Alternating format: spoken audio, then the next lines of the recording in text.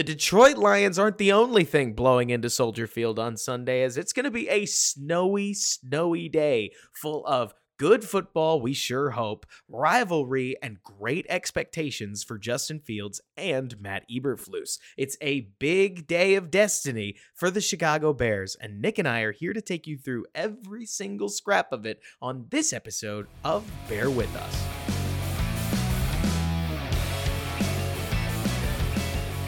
What's going on, everybody? Welcome back to Bear With Us. My name is Robert Schmitz. I'm the editor-in-chief of Da Bears blog and host of this podcast, right here with my co-host, Nick Whalen of Football Guys, as we talk through everything about the Chicago Bears twice a week, hopefully 3 days a week here at some point, Nick, but that's our expansion team sometime later next year. How you doing? How's your week been? Things are well. I mean, it's snowing and then melting, then snowing and melting here in Wisconsin. And I have had to shovel a few times, Robert, but I don't think that's anything you're doing down there in Texas. Snowing and melting sounds like the way that the national media has talked about Jordan Love, honestly, for most of the season. So if anything, I guess it reflects the natural temperature there, right? Yeah, well, I mean, honestly, right now it feels like he's like walking on water with what he's been doing. So Now it's snowing, yeah, right? they're definitely bringing it. Um, I know I always add in some kind of like little trivia question or something here, but I had just a different thought because I know I think every Bears fan is grateful for the trade they made last year with Carolina. And I was thinking of how that trade could be different. I was curious what your thoughts were. Yeah. So, anyways, this is where my mind goes. If you're talking about 3 days a week of a Bears podcast, this is, I'm always thinking about the Bears. Amen. So, okay, let's say the trade with Carolina still happened, but instead of DJ Moore, the Bears had, and you can pick either Brian Burns or Derek Brown were the other asset. How much different do you think both teams would look right now? So pretty radically is what I think. Because first of all, I think that Darnell Mooney would still look pretty good. I think that the Chase Claypool ramifications would have been that much worse. Everybody keeps forgetting Claypool was on the team. Y'all, he was on the team this season. And imagine Bears fan fallout if Chase Claypool had been as bad as he was, but DJ Moore wasn't on the roster. So the moment that he was done, bada boom, you had the 2022 receiving core almost to a man again, Yep. plus Tyler Scott, I guess. So I think that the Bears would be worse, sure, but moreover, people like you and me wouldn't be making the argument that Justin Fields had enough. We'd say, well, we got a better offensive line, but come on. The receivers are still so bad that if somebody's open, I can't tell if Justin Fields trusts these guys or not. It is literally only because of DJ Moore, Nick, that I've been, I think, that I feel remotely confident being as hard on Justin Fields as I am sometimes, because DJ Moore is that dude, and it's worked Right. out that way. Right. I think he would have done a lot to help smooth out issues in Carolina. You only need like 15 to 20% of your passes to be directed towards DJ for him to make a big enough impact to help Bryce settle down a little bit, right? Right. Like, Right. take a breather, throw a screen, let him go get you 30 yards, throw it deep, know that he's going to be there with a big window of separation. Everything we've seen with Fields. And moreover, if we took things just as literally, gosh, wouldn't it have been so Bears for the Bears to trade for Brian Burns? Then they would have extended him, just like we saw with Montez Sweat. And Yep. now he's been hurt all season long. And that would just be so Chicago, wouldn't it? Yep, it would be. Yeah, and well, it's just like the Claypool thing. They're cursed, etc. Does the Montez Sweat trade happen? It could be Derek Brown too, Could and be. And he's a beast. yeah, But yeah, and then you think of like, okay, does that mean, I was trying to think of if in that scenario of getting the defensive guy, if the defense would have been way better, maybe this version of them almost all maybe. year, and Chicago, maybe do they win more of those close games because they've had more, camaraderie. They've had all off season with, either one of those guys if they were healthy, and Totally. they keep the offense in games versus the offense having to score, 30 points a game. I just thought it was an interesting, Oh, yeah. scenario. I love it. And I mean, hey, Here's the other piece to this season that I think is so important. Nick, you and I might have alluded to this early when we talked about the Broncos defense. This was like way back in week 5, week 6, which feels like a near lifetime ago, doesn't it? But Oh yeah. one of the weirdest trends that I've seen in the NFL is that if a unit is really, really, really awful, many times they won't stay that way. It's something that I can't quite explain other than professional athletes having some pride in what they do and not wanting to be embarrassing, right? Because Mhm. both units that were at the bottom, near historic levels, and in the Broncos' case, historic levels of poor defense, have rebounded because they basically ripped their scheme in half and started doing completely different things within the framework of what they do. Matt Eberflus, whether it's because he hired Phil Snow or not, we'll get to more of this later in our newfangled Q&A section, but Yeah. Matt Eberflus, it's almost as if he part of me wonders if he knows Mike Zimmer and has been calling Mike Zimmer, because a lot of the stuff that they've been doing has really given me Zimmer vibes, right? Like major sim pressures, blitzing from depth, getting rushers in from out of nowhere amongst a zone drop defense that you wonder why it wasn't like this from Jump Street, but the only Mhm. reason it got there is because they took so many L's in a row, Yeah. like Mhm. week to week to week to week, that you just couldn't keep doing what you're doing, because if you kept not blitzing, you were going to keep giving up 3rd and 15. And Mhm. so part of me thinks that the Sweat trade ends up working out in a really positive way for Bears fans because it was the right move. But here's the big part: at the right time. You had 9 extra weeks of seasoning for Gervin Dexter. You had 9 extra weeks of tuning for Jalen Johnson. Hey, even for Tyreek Stevenson and some of these other DBs. You know what I'm saying? Like Mhm. week Yeah. 1, TJ Edwards, not the same thing as week Oh, 12, TJ not even Edwards. close. Have you ever done a survivor pool, Robert, where you pick like one team they have to win every week and So I haven't done it myself, but I've got so many friends that do it that I've howled with laughter when they make very sane decisions and then like New England beats Buffalo and you yeah, lose. right. Right, yeah, and so I bring that up because you talked about, like, how bad a defense was and then how they can flip things around because I think people forget how how much parity there is in Yes, football because, margins they are talk about this in tight.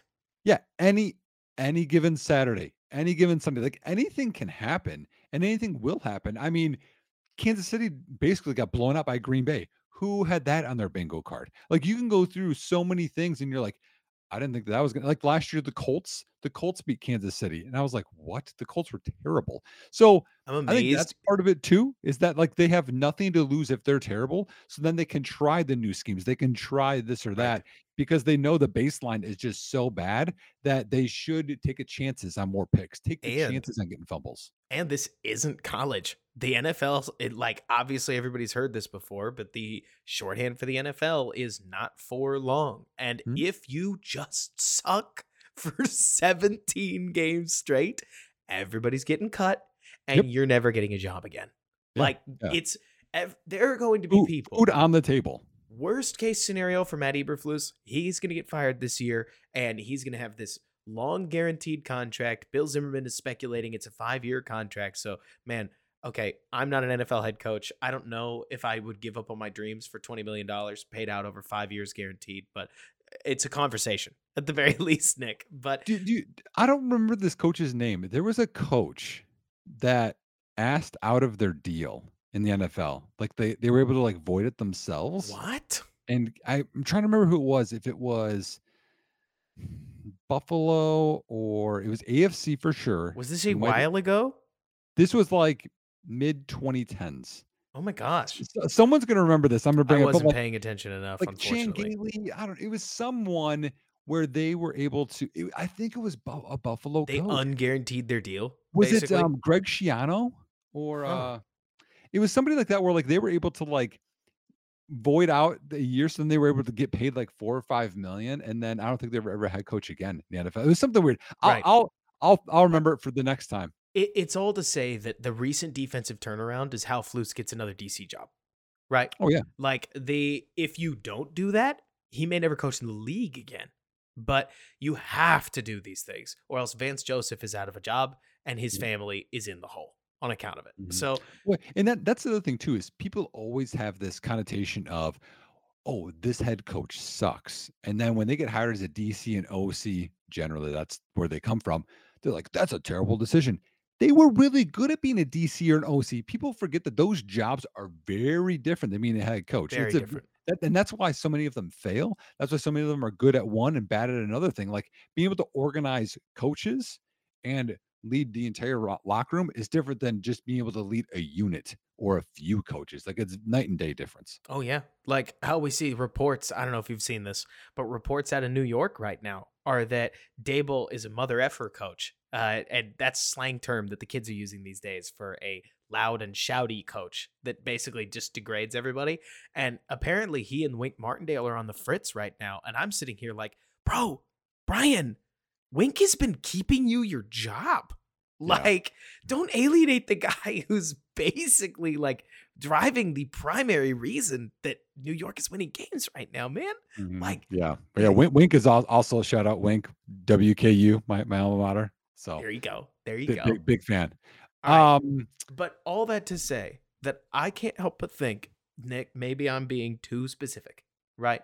But when I look at this Carolina Panthers team, when I look at the fact that they lost DJ Moore and they simply could not replace him, and that the defense that Carolina has, which it's produced, it's so funny. You look at advanced analytics and they say that the defense is like 31st. I don't see a defense when I watch them nearly week to week because I'm obsessive. That's that bad, right? Like the Carolina defense doesn't seem awful, but it's a reminder to me that if you don't have electric wide receiver talent, even just one field tilter for crying out loud, your offense in the modern NFL is going to hurt on account of it. And there's not really a whole lot of, I mean, look at the Jets. The Jets are the other ultimate example, right? Where it's yep. like, if you don't have a functional offense, your defense is just not going to score for you like old defenses were. And, You know, and like that's like just the that. Bears have tried to build their teams for years. Speaking of Carolina, I know this is a Bears podcast. Did you see the piece in the Athletic of the mutiny basically that was going on? Yes. But at the same time, I really am not too surprised because, at least in my experience, look, I don't know what it's like to work in the NFL, but at the end of the day, there are some jobs that are just jobs. And when you have the overbearing boss, less like thing number one every employee has to do is make sure that boss likes you. Yeah. Because regardless of if your project fails, it doesn't matter what the truth is. Because the only thing that's getting written on the report is what the boss thinks. Yeah, And no, it's fair. It and I if the it just I w I was just surprised in the middle of year 1, it got they titled, like, The Hunger Games, Yeah. basically, of, like, Yeah. surviving. But Ooh, here's where, Nick, maybe I'm being a know-it-all, right? But we knew, you and me, two guys not connected to Carolina at all. You could see from the outside, as close to what, week 6, that this thing was it was a fire that was starting to burn. mhm, And I mean, it was crazy watching this because it felt like it bubbled over so quickly. But in the same way that we critiqued Matt Eberflus for feeling like he effectively lost control of the narrative around his own team early on in this Bears season, and hey, credit to him for taking it back, it does feel like Tepper is almost welcoming the target being on his back. And dude, no, that I don't think that's an attractive thing at all no, for no, the no, next guy coming along.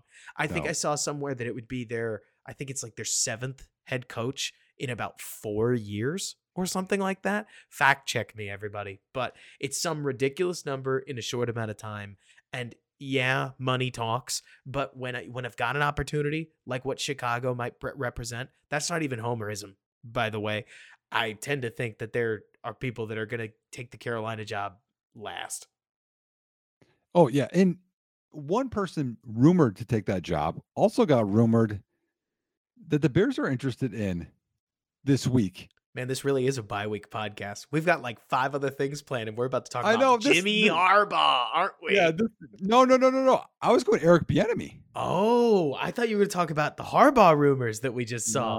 No, no. So I got into this because everything that I have heard from Bieniemy has been honestly negative, and I want to dig into the numbers because again, the numbers are the numbers. Whatever happens, happens. Every team has injuries. Things happen, bad luck, and people are like, "Well, look at how well he's done in Washington," right?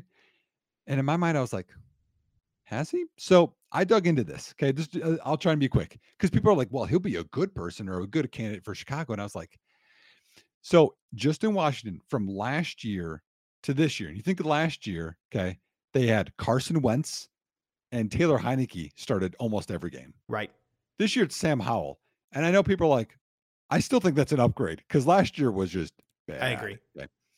So you want to look at like expected points added by offense.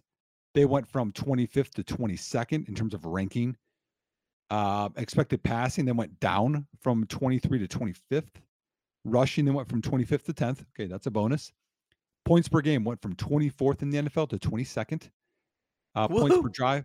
Yeah, points per drive 27th to 21st. So that's a bump. Third down percentage went up from tied for 25th to 17th. That's a good bump. Fourth down percentage 20th ranking to tied for 17th. And the best one they had is red zone percentage went from 25th to 10th. So that's when you convert red zone trips into touchdowns. But overall, when you consider that like a lot of those like John Dotson, Brian Robinson, they were rookies. Now they're second year and the upgraded quarterback. I was like, that was to be expected. They were going to be a little bit better. I don't know that I'm excited about Eric Bieniemy. Would you be excited? No, I made a joke about how I would take him as an interim head coach on Twitter. And I saw that. I think a lot of people took me really seriously. And there were some people that were like, "This is the most ridiculous thing I've ever read," and I was like, "Yeah, did you not get the?" Anyways, it's I can't help but think, Nick, that one of the hardest things about football, right? You don't have this problem in hockey. You don't have this problem in baseball. You don't have this problem in soccer. You don't have this problem in nearly any other sport where coaching is so hard to separate from player performance because we can try, right? But when you look at a team like Washington, suddenly we're left asking ourselves, okay, but like, how good are they? Like, are we underperforming? Are we overperforming? How much better do we really expect them to be? And then somebody goes, well, I mean, come on. They've got Jahan Dotson. They've got Terry McLaurin. And I'm like, sure, sure, sure. But Dallas, the number one offense, has Dak Prescott, CD Lamb. CD's playing out of his mind right now, plus a couple other ancillary weapons and some tight ends that are really coming along. Like, I could go through and do this for nearly every team, right? But then you get all the way down to like, let's see, currently Chicago's 21st in points per game. That's just interesting, if nothing else. Kansas City is 11th. Houston is 10th. Like, how's Indy 8th in points per game, by the way? Like, I'm not trying to say that they don't have weapons, but Shane Steichen, in my opinion, is coaching out of his mind right now. It feels like you know it when you know it, but I also can't help but think, Nick, that for as much as we love to hail offensive coordinators under conservative defensive head coaches are always in a little bit of a bind, I feel like, because in critical situations, I mean, the head coach does have a say, right? Oh yeah, yeah. So Like, I was looking this up. No, because I mean, the heck, it's your show, right? Like you were talking about it. Like, what does the boss think? We're not like, well, what's this offensive coordinator's record? In their career, right. it's That's a what's the great way head to put coach's it. record? Like that's the whole thing. So I wanted to find this because I put this on Twitter last week about Washington. I said the one of the biggest I think mysteries of the NFL season this year is so Sam Howell is second in the NFL in passing yards. Okay, so you're just saying speaking of an offense. Okay, Throws a lot. yeah. And you mentioned his best receiver, right? It's Terry McLaurin, right? I like Terry a lot. I think Terry's super Terry's a talented. baller. What do you think he's ranked in terms of receiving yardage in the NFL? Receiving yardage right now? Yep. So is his quarterback second in the NFL. What do you think he's ranked? 24th. 29th. Oh my gosh. He's Terry. almost there's that many receivers. I think there's a couple of tight ends in there too, but like 29th, like that's baffling to me. Like, how does it even happen? Because there's some people that are like, well, it's a team sport. Well, yeah, but every team has multiple receivers or whatever. 29th. I'm just shocked by that. Oh my Anyway, gosh. let's get back to the Bears, man. We're getting away. We both aren't big fans of the enemy rumors. So Okay. okay. So I have a hot start that I want to start at, and we've got a Q&A section. Thank you guys for submitting. Please keep submitting. It can somebody emailed me, email me. Link for my email is in my Twitter bio. I can also just tell it to you later in this. It's robertkennenschmitz at gmail.com. Real creative, I know. Well, But here, also feedback, y'all. I thought of making a joint Gmail with ooh, Robert, you know? Bear with that's even us. easier. Yeah, something like that. Email, would that be something you guys would like? That way you can just submit questions there. Let us know. Just Let comment us know. or, send us a tweet. So the bye week has brought out the wonderful statisticians. Okay. I need to restart this as we do this live, Nick. Just because I love numbers. I think numbers are so important. I was originally a numbers person because I wanted to fact check the guys who said, "Well, it's on tape, figure it out." And then I became a tape person and have started to check the numbers that people will post numbers and the numbers don't match what you see on tape, and it drives me crazy because to me, Nick, numbers, I think, should always be verified with what you see on tape. The whole point is for numbers to tell you, hey, are you missing something? And then you go Yep. back and you watch it a second time because it gives you a clue on something you might not be seeing. For instance, I don't know if you saw this. Warren Sharp, I think it was, posted something that said which teams are succeeding the most and where, and they listed like when they run the ball. By the way, so that's running to the left, running to the left side B, running to the left side A, running right side A, running right side B, running right side C. It was the Chicago Bears who won best rushing success rate on the right side C gap. You have a guess why? Because Darnell Wright can move, bro. Yep. And Justin Fields loves running to that side. Like, it's a perfect storm of all kinds of things that when you see those numbers, you go, actually, I do know what you're talking about Hmm. because I've seen it, right?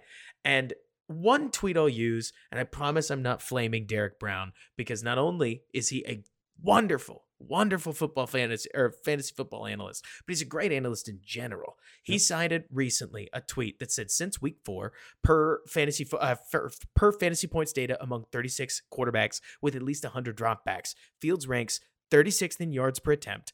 Not 36, 6th in yards per attempt, 3rd in passer rating, 5th in highly accurate throw rate, 2nd in adjusted completion percentage. And you combine these kinds of tweets with the same tweets where people are saying Fields is 25th in adjusted EPA plus CPOE over the course of his season, and he started the season 32nd or whatever. You've seen it all, right? Yep. It's Yeah. all kinds of numbers. Some painting Fields in a really horrible light, some painting Fields in an amazing light. And I see stuff like this, Nick, and I can't help thinking to myself that I know whatever happens in these next 5 games, if it doesn't go well, there will still be people who will find the one game that is the Mitch Cowboys game of Justin Fields. Like, this is, if it doesn't go well. How about the Mitch Tampa Bay game? Oh, sure.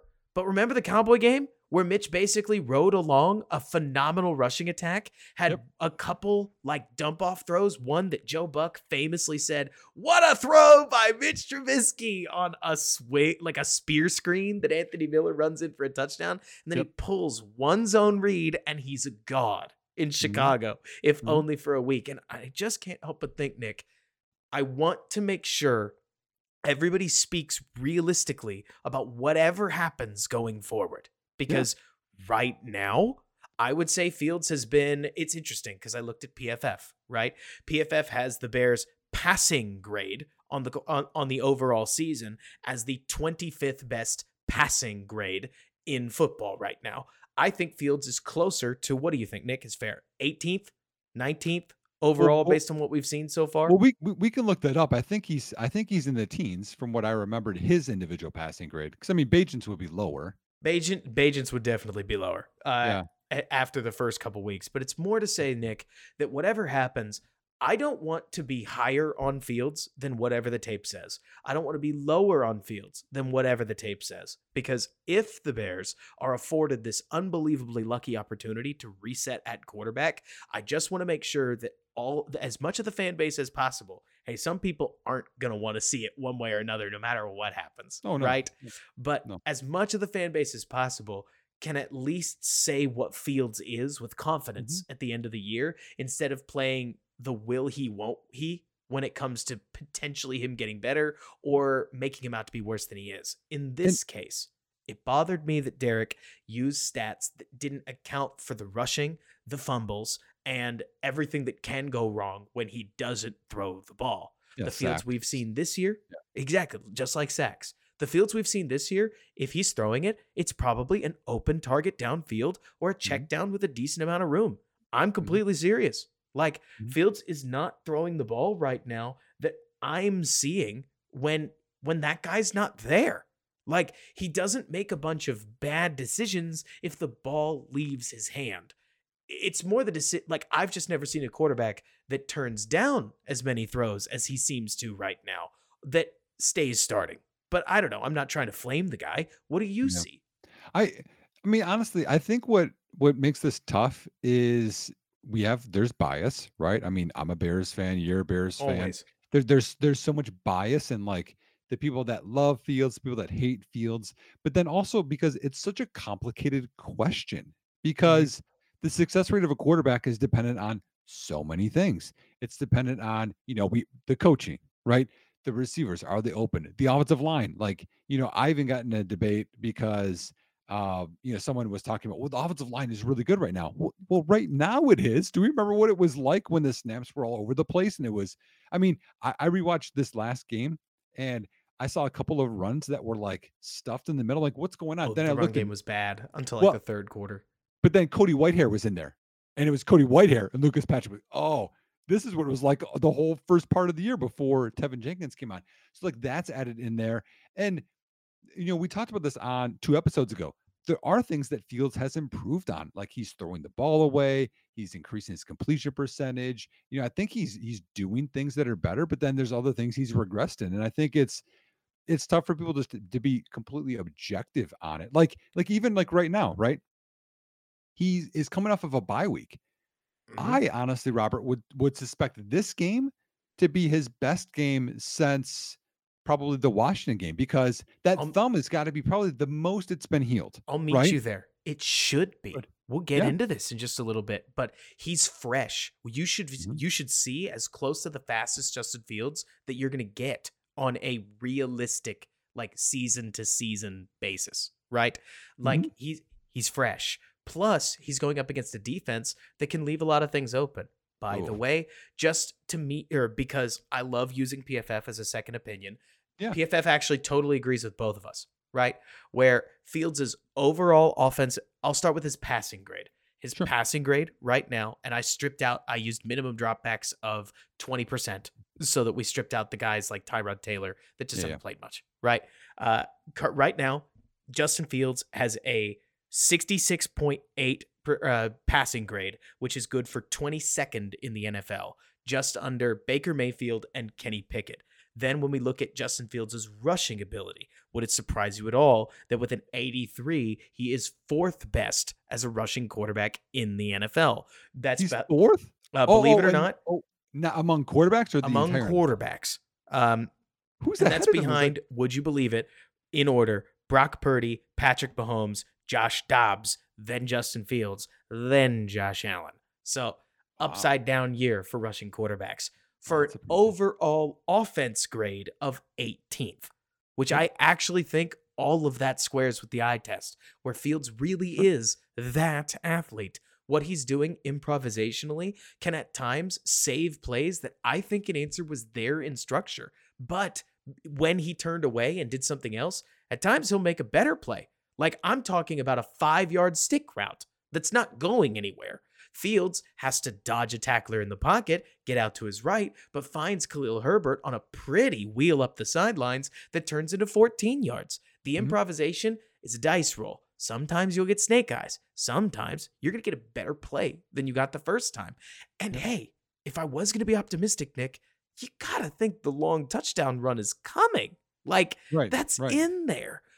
But the 22nd overall passing grade also meets my eye test of we can do more with the ball when we want to put it in the air and Mhm. when we're playing within structure. If I wanted to see anything over these last 5 weeks, it's improvement in that specific area. Can I be honest, Nick?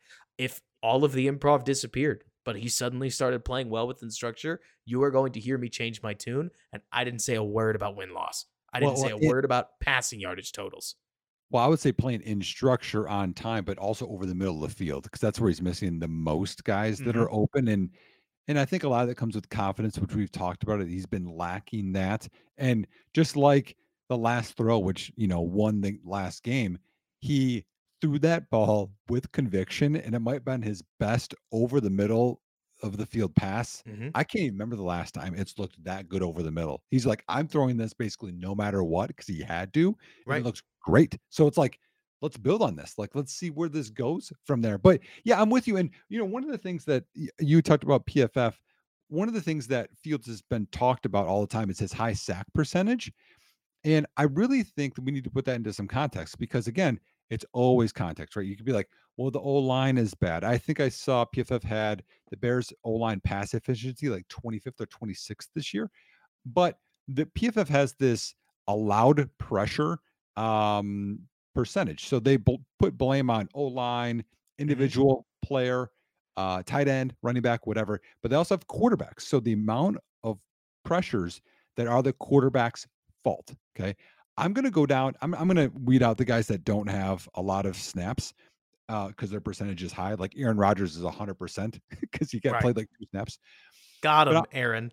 yeah, yeah. Sorry. It's all your Um, fault, bud. the irony, Aaron, But anyways, Was it really your O-line's fault, Aaron? I'm gonna I'm gonna go 100% rate. I'm gonna go in top order, and all these guys are ahead of Fields, and I want you to tell me what theme we have going on here. So Anthony Richardson, again, not as many snaps, but he led with 28.6% of the pressures were his fault. Jalen Hurts, 25.1. Russell Wilson, 24.1. Patrick Mahomes, 21.4. Daniel Jones, 20. Gardner Minshew, 19.8. Lamar Jackson, 19.3. Justin Fields, 19.1. Josh Allen, 18.9. What do those guys have in common, Robert? Um, there's a lot of quarterbacks in there, but if I caught it correctly, they all like to run. Exactly. So we have a bunch of guys that are mobile, and so I think that's you talked about it. Sometimes you're going to get a great improv and Oh throw yeah, to Herbert, and sometimes you're going to go snake eyes and you're going to fumble when you try to step in between there. But word. when you look at all those guys, a lot of them people are like, those are the best quarterbacks in the NFL. And he's right in line there. So when you want to say like these are all his fault, I think one of the biggest things I'd like to see him improve too the last 5 weeks is turn those pressures not into sacks because Oh yeah. his rate of pressure to sack is way too high. But the pressures that are just his fault, they're right in line with a lot of the guys that are mobile and top of the NFL. And what gets so complicated, to use an example, Nick, is that like if you and I sat down and we talked to one of the PFF people that is charting what pressures are and aren't somebody's fault, if I had to guess, it has to be literal and it's not scaled to time. If the quarterback wants to sit in the pocket for 10 seconds and then the offensive lineman finally gives up the block, I would bet you they're still going to charge the pressure to the offensive lineman that technically lost on the D lineman's eighth move, right?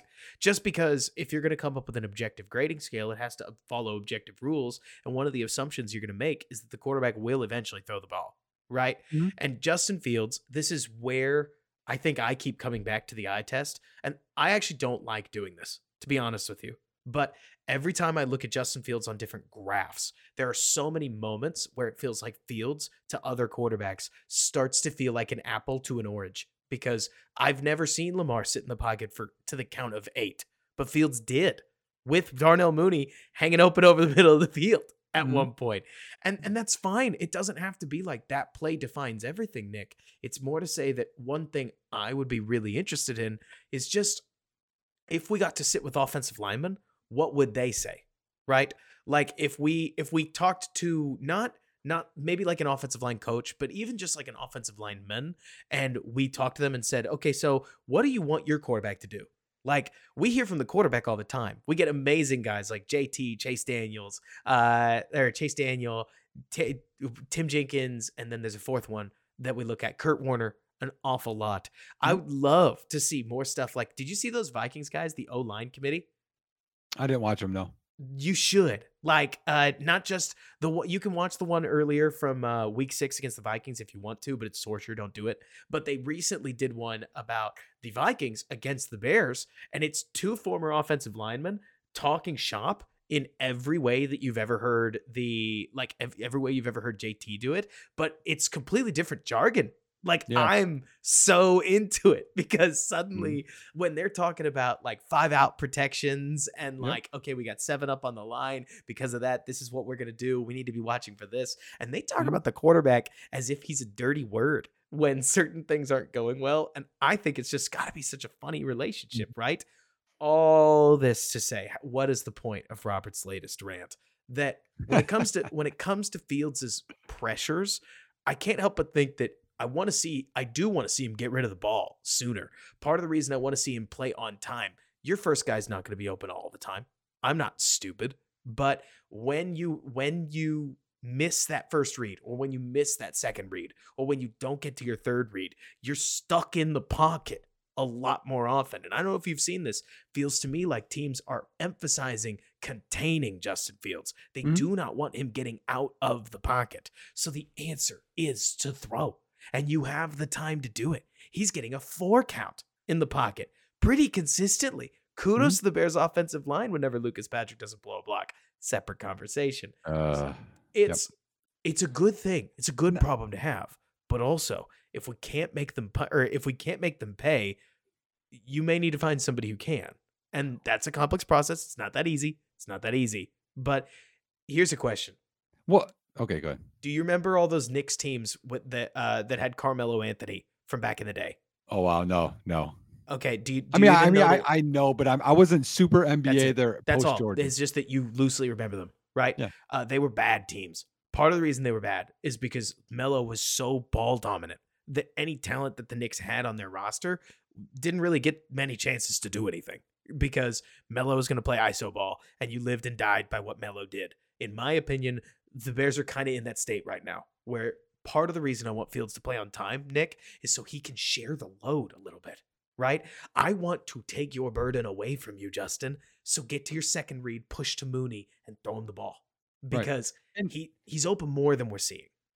well, okay, so a couple of things. One is I you'd gave you a mentioned lot. this, but you did, yeah, a lot. So Lucas Patrick is so bad, y'all. That and also last year, Sam Mustover was so bad.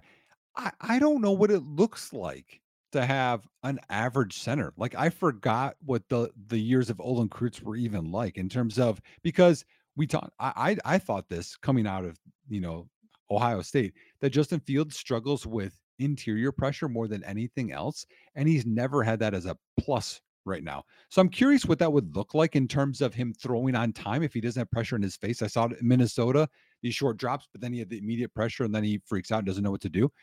Now, the other thing is this holding onto the ball for a long period of time.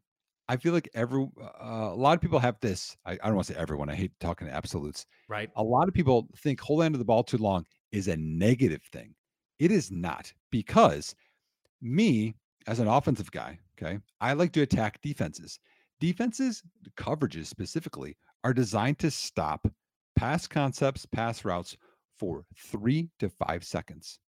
After 5 seconds, it's freelancing. It's literally playground ball because you think of the big plays we've seen Aaron Rodgers in college, Johnny Manziel, Ben Roethlisberger. Think of the guys that hold onto the ball forever. We could even include Patrick Mahomes in here. And we Guys should. are all of a sudden wide open because the coverages break down. So it's not always a negative thing. You could hold on to the ball a long time as long as you talked about this, you're completing passes and making those big plays. So that might be the other Totally. part of this is if Field starts doing that part of If it, he's you're hurting defenses. Amen. If he's hitting those big shots, I'm gonna zip up. I'm gonna pretend I never Yep. said that. Not really. I'll Mhm. own it. But it's like it.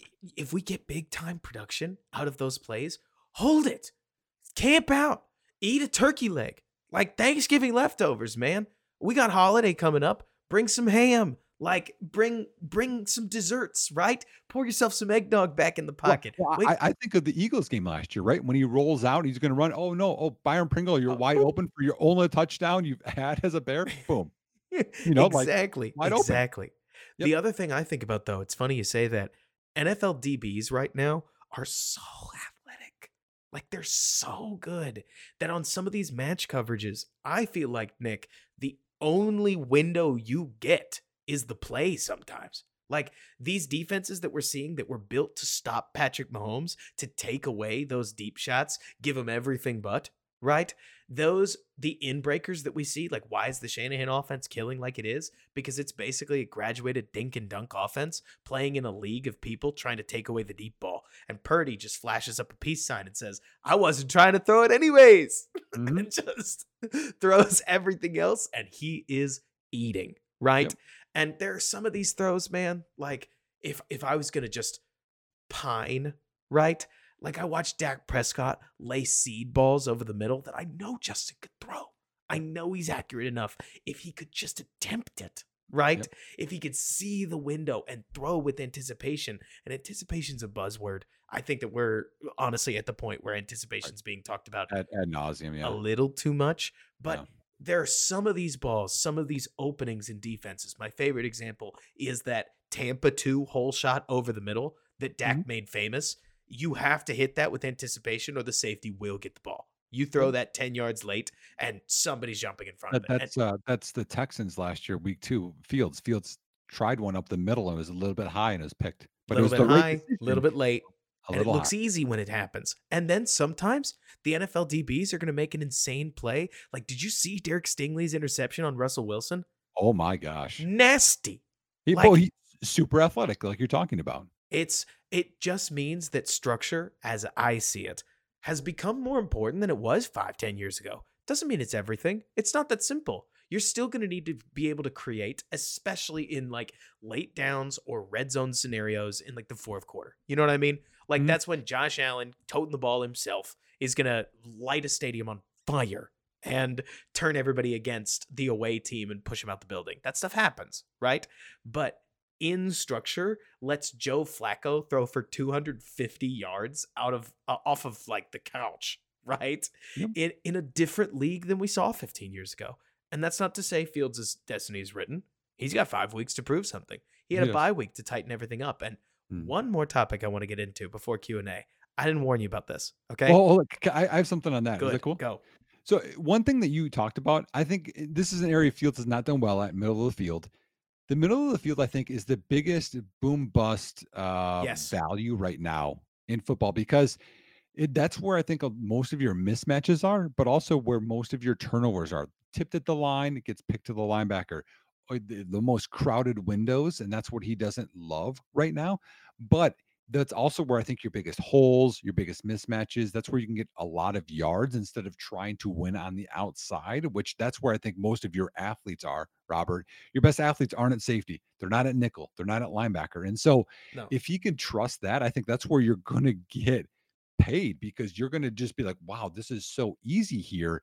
But and he has the height to see over the line. That's sometimes where the Kyler Murrays, Russell Wilsons, Bryce Youngs struggle because they can't see. So I think that's one part of this too, where if he can trust that more, which I mean, he did that at Ohio State. He throws those seam balls really well because he has the arm and touch. That I think that it really could just revolutionize his game and, like you said, take it to another level. He doesn't have to become Brock Purdy. I'm not Mm, asking him to be Brock mm. Purdy. I'm asking him to be Jalen Hurts. Yep. Like, hit enough of them to make the defense think you can, Mhm. right? And that's not smoke and mirrors. This is something Jalen Hurts does in a lot of the games that the Eagles will win recently. I mean, obviously they got smoked by the Niners, right? Yeah. But don't take too much from one game.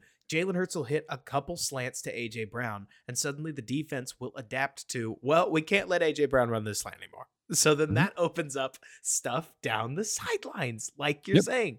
Russell Wilson is not a plus thrower over the middle. He's just not a negative throwing over the middle. And so he'll hit you with a couple scattered throughout the game so that you don't do what the Vikings did and basically just leave the middle of the field yawning open and say, Yep. I dare you, I double dog dare you to throw Mhm. the ball over the middle You of the field. you know, one thing that was so funny that I dialed in the big pass play to DJ Moore, the big dagger, right, to win Hmm. the game, is I watched that. It took so long to develop that Cole coming on the opposite side of the trips, chips, then leaks out like he's gonna almost wheel back to that trip side. Right? And the only guy that would have been in the middle of the field that they left there to Jumps on undercut, Cole. he's like, "Oh, I have to go cover Kmet," and just leaves it even more wide open for DJ Moore. I Like, mean, he it's just open for days I right mean, now. just yawned Yeah, beautifully open. Quarterback yeah, dream, yeah. honestly. And all that, by the way, okay, so little bit of a segue. There's one more thing I want to talk about before Q&A. Are you ready? Because this could get even more contentious. There was something you called for, Nick. I think you were smart to call for it. You called for Luke Getsy's job just before the bye week. I did. He did not get fired. No. So I want to ask you, you can put on your tinfoil hat. You don't have to put on your tinfoil hat. Why do you think Luke Getsy is still the offensive coordinator? In the battle of trust between Justin Fields and Luke Getsy, is Luke Getsy winning? I don't think so. But there were some, like, I didn't read all of it, but I heard some little snippets in the press conference today that Flus, like, wasn't siding with Getsy. He was like, "Yeah, we should have thrown down the field more." But to me, I think that right now there's been so much turmoil with the coaching staff. He feels like he can't do it. That's where my gut says. Even despite how last game was called, which, by the way, everyone, all of those screens weren't bad calls. Like, Right. the last one that I remember where Fields ran for a decent gain, and then we threw one to Darnell Mooney, and then the next run by Fields was the last fumble that he had. Mhm. That one to Mooney, if St. Brown makes the block in the corner, which he had one-on-one, he has the size, he can do it. There was at least 10 yards for Darnell Mooney. I think it was wide open. It was like called perfect. So all of them weren't bad decisions. I know we were Right. kind of annoyed with them, but so it's not a terrible game plan. But I think that he's just married to that because the running backs coach is gone, the defensive coordinator is gone, and also at some point, what's it look like if you get rid of all of your assistant coaches when you hire them? It comes I'll back to the head coach. I'll tell you one thing I think has been funny about Getsy. You're allowed to skewer me on this if you disagree, right? For as many times as we've talked about how Getsy needs to be fired, blah blah blah, etc., I don't think it's looked near as bad as it looked in the Nagy era. I mean, to use an example, Luke Getsy pivots from a passing attack that I think could have worked, but it wasn't working with Fields. It has constantly looked like he and Fields are talking past each other. Do you Oh feel yeah. that way? Oh Like yeah. it's ugly stuff. So then they go to the screens that at times felt like double middle fingers to your quarterback, but then he calms down, commits to the run, and unironically grinds out the 2 drives necessary to win the Mhm, game. mhm. 9-3 felt like 21 to 7. Like, I mean, I remember that game. 9-3 felt like a ton of points, and you still had some crappy screen calls. Oh I'm yeah. not trying to make it sound like Luke Getsy is good. I'm trying to make it sound like Luke Getsy is not abysmal. Like, you see enough decent designs chained with enough, hey, that was on the right track. Why did we do it this way? Kinds of ideas where you get this funky situation, Nick, that honestly sometimes I have a hard time parsing out of like, how well are we coaching this? How much of this is Luke's fault? How much of this is like the OC, the offensive quality control guy who, like, we don't know his name, but he just didn't drill the details right? You know what I'm saying? Like, all the stuff that goes on with a 50-person coaching staff. Like, how deep does this thing go? Whose fault is what? It's messy right now. But But I don't know. Like, I see where you're going with that, but I at no point do I think, "Wow, Getsy's in his bag. He's calling a great game." Like, right. I don't feel that at all Oh, I because bet you thought that in Washington. because because we saw the last part of last year happen, and then the first part of this year were just polar opposites. And actually, I'm going to segue that into one of the Q&A questions because I think Nice. it leads right in. Are you okay with that? 100%. So I don't know who you know who SQA is. Do you want to like or just put The SQA? username was SQA. That's all I Okay. got. All right. So SQA, this is your question, and I think this leads right in this conversation, which is going to be even more juicy. So SQA asks, was the offense designed for Bryce Young? Question mark. During your recent live stream, so not mine, obviously Roberts, going over the Minnesota Chicago All 22, I noticed the few over the middle looks came with the Sean Payton reads tied to blocking scheme for passing lanes or something approaching that. It might have been just happenstance, but it got me thinking the offense looks a lot more tailored to year one rookie like Bryce Young than a vertical passer like Field. So I'll go first here. I 100% agree with that. I think that this is not there while there are runs designed for Justin Fields, I don't think that this is Josh Allen type offense, which is Right. kind of what you need for a Justin Fields. This is a lot more the Tyson Bagent, this, hey, we're going to try and tie things together to make things make sense and make Justin Fields fit my scheme more than I'm going to fit Justin Fields. And we saw him fitting Justin Fields last year. We haven't seen that this year. And so in my opinion, and you're talking about, marrying the blocking scheme for passing lanes, I would say yes and no. I think some of that's tied to splits. If that And was some of it married is more, happenstance. right? I mean, to me, if that was married more, like we remember the one early in the game, we had the rollout, and Justin Fields rolled out a little bit too far. He Hmm. could have set up, but also Cole Kmet didn't attack the D end. And then later in the game on the goal line, we saw I think it was Tyler Scott or Darnell Mooney blocking an edge, and and got pushed right back into Fields, and he had one receiver, DJ Moore, and he throw it away. Like Um, this doesn't look married to me. So I would say yes, it would be more of a Bryce Young thing, but also sometimes it doesn't feel like it's a perfect marriage. And I don't think Luke Getzey is in his bag to answer kind of both questions into one. so when I try to combine what we saw in weeks 1 and 2, and week 2 was so bad that when the offense looked like it had no direction in week 3, it honestly to me looked like an offense in progress that had not finished whatever their new plan was yet.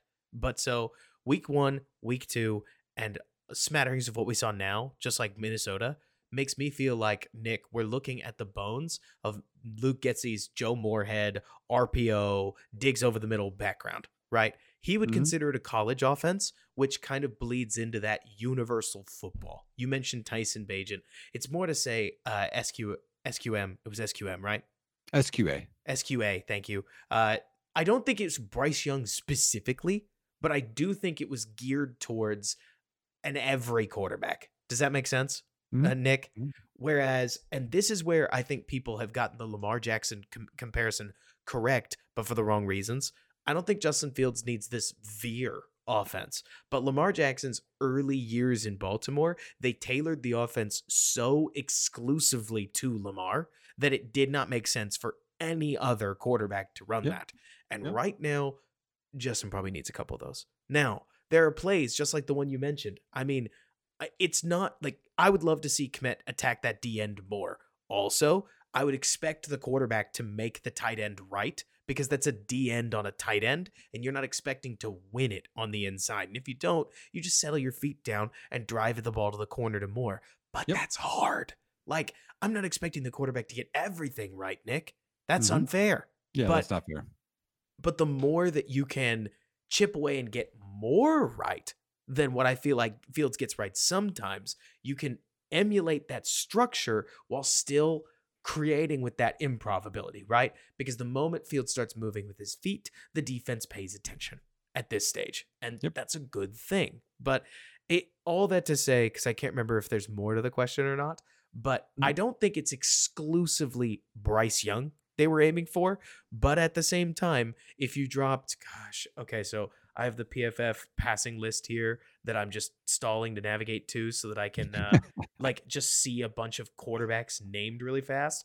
But if you had Jared Goff, Justin Herbert, Pat Mahomes, Jordan Love, Derek Carr, maybe not Kenny Pickett, he's really struggled over the middle. Jimmy Garoppolo, Kyler Murray, like you get what I'm saying? Yeah, Sam Howell. Kyler's not great over the middle, but yeah, the other ones. Kyler's been hitting Trey McBride, but you're absolutely right that normally Yes. he'd prefer to avoid it.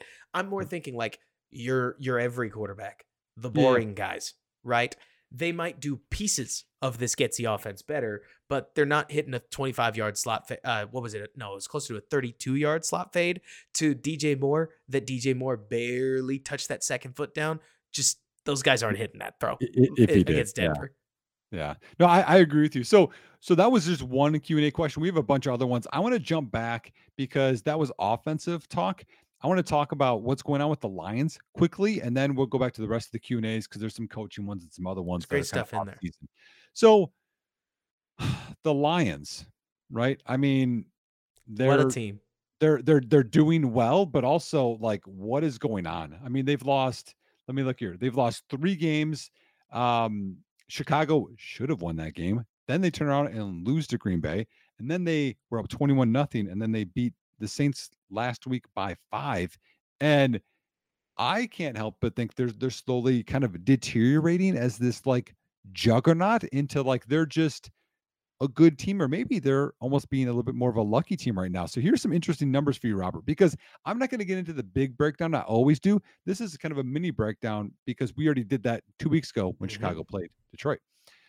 So the last 4 games, can't talk. The Detroit defense allowed 30.25 points per game over the last Hmm. 4 games and 373.5 yards per game, which is significant. The previous 8 games, it was 20.6 points per game, so almost 10 full points less. That is humongous, Robert. And then 297 yards per game allowed, which is, look at that, what, 76 less. That's a big difference in their defense. And another big hit to their defense is they just lost Ali McNeil, who's a really good D lineman that's took a step up for them this year. So he is on IR. He is not going to play. Alex Anzalone might return from a hand injury. He might not. They're linebacker. So they might be down a little bit more. You talked about Justin Fields. We talked about Luke Getsy Hmm. and this opportunity for, I mean, it might be a snow game. It might, I don't know what's going to happen on Sunday, but the Bears are going to have an opportunity to put up some points here, Robert. This is not uh, a shut them down defensive game. We're not playing, Cleveland yet. That's in a couple weeks. This is, I think, a vulnerable Lions defense that the last 4 opponents we get Justin Herbert, Derek Carr, Jordan Love, and Justin Fields. I mean, besides Herbert, none of those guys are elite. So they're making non-elite teams put up 30 points a game. That's bad. We are going. So every time we go through a game like this, right? I want to be somebody because I know I've been relatively down, not maybe not down, but definitely a little more brash about what I think about Justin Fields right now. And I need Justin Fields to talk me back into him, right? And to me, this game, win it. Like, and ideally win it scoring more than 20 daggum points, right? It gets kind of cheeky when I say just find a way to win the game. And then Justin Fields scores 12, what should have been 15 points. And the Vikings offense is so bad that that's a winning score. And I go, okay, I meant a little more than that. Right, right, right, But beggars right. can't be choosers. Like, Yeah. I'd rather you win ugly than back to good old Nick Foles, right? Than like lose pretty. Mm-hmm. Cannot believe that left my mouth. Anyways, That happened. this is not a great week to lose pretty. It's not. The Bears need to start, I think, if they want to get to 7-10. I know Cole Kmet wants to go 9-8, make the playoffs, right? And if you want any of that dream to come true, you got to win this game.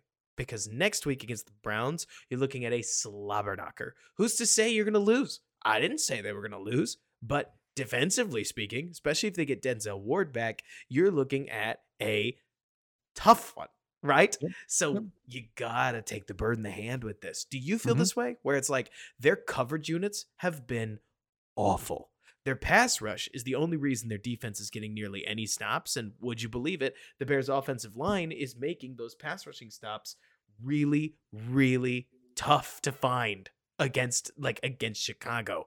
So this is that moment where if the Bears wanted to open up a can through the air, you'd think they should be able to. You mentioned PFF. They've got positive run stopping grades for the last 3 weeks in a row. So it's not that the Bears should expect to run the ball like maniacs against them. You got to do it through the air. That's where this Detroit team is getting their teeth kicked in. And that's a big test to me for Justin Fields because that's where he's been a little lacking, you Yeah. know? And then you add in too, we remember the last play of what happened with Fields against Detroit when he had to lead, Darnell Wright got bull rushed by their best pass rusher, Aiden Hutchinson. But that was Darnell Wright with a bad shoulder. Now he's had a bye week in between here, and he's more weeks removed from that, where he could be the healthiest he could be too. So when you think of like in terms of you know this O line altogether, I mean the injury report for Chicago, everybody, Noah Sewell, I think is the only one that was like limited participant. Like Oh everyone else is no. What are we going like to do? we're back. This is it. Like there's no We're like back. oh yeah. Michael Jordan, I'm back. We've Like been gone. We're back. I mean, it's this O-line is at full strength, and you don't have the excuses, because if you have full strength Darnell Wright, who's already went up against Hutchinson, and the rest of that D-line, which they're losing their best interior defender, and like you're saying, we have to pass, like, this could be a humongous game against a vulnerable defense. Like, I'm low-key excited. Oh, I mean, I think it's a pivot game. I really do.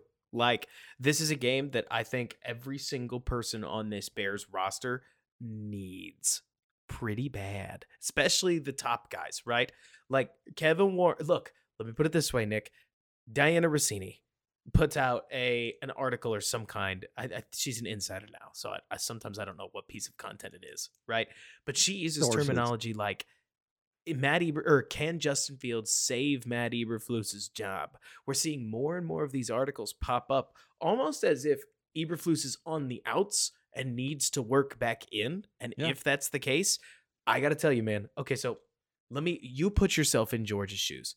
If that's the case right now, then chances are, if you do go 0-2 against the Lions, and then you do win two more games against the Cardinals and the Falcons, and then you lose to bookend it against your hated rival Green Bay Packers, I mean, that's all the statements you needed, right? Like, Yep. there is a narrative where even George McCaskey can see here, no, you beat up the bad teams, but you lost to all the ones that mattered. Like, why Mhm. are you the guy to lead me into the future? And Yep. I don't say that with any particular kind of passion. I don't like calling for people's jobs, but No, no. this is a game where you and me, Nick, could easily be won over if the Bears come out absolutely firing. I mean, you're at home. You need this one. You have one divisional win and you beat Josh Dobbs to get it. Hey, you play Mhm. the guys on your schedule, but you had this team. Well Doesn't it feel well like they're owed a win against the Lions this year? well, that, and also, let's go back 3 months, Robert.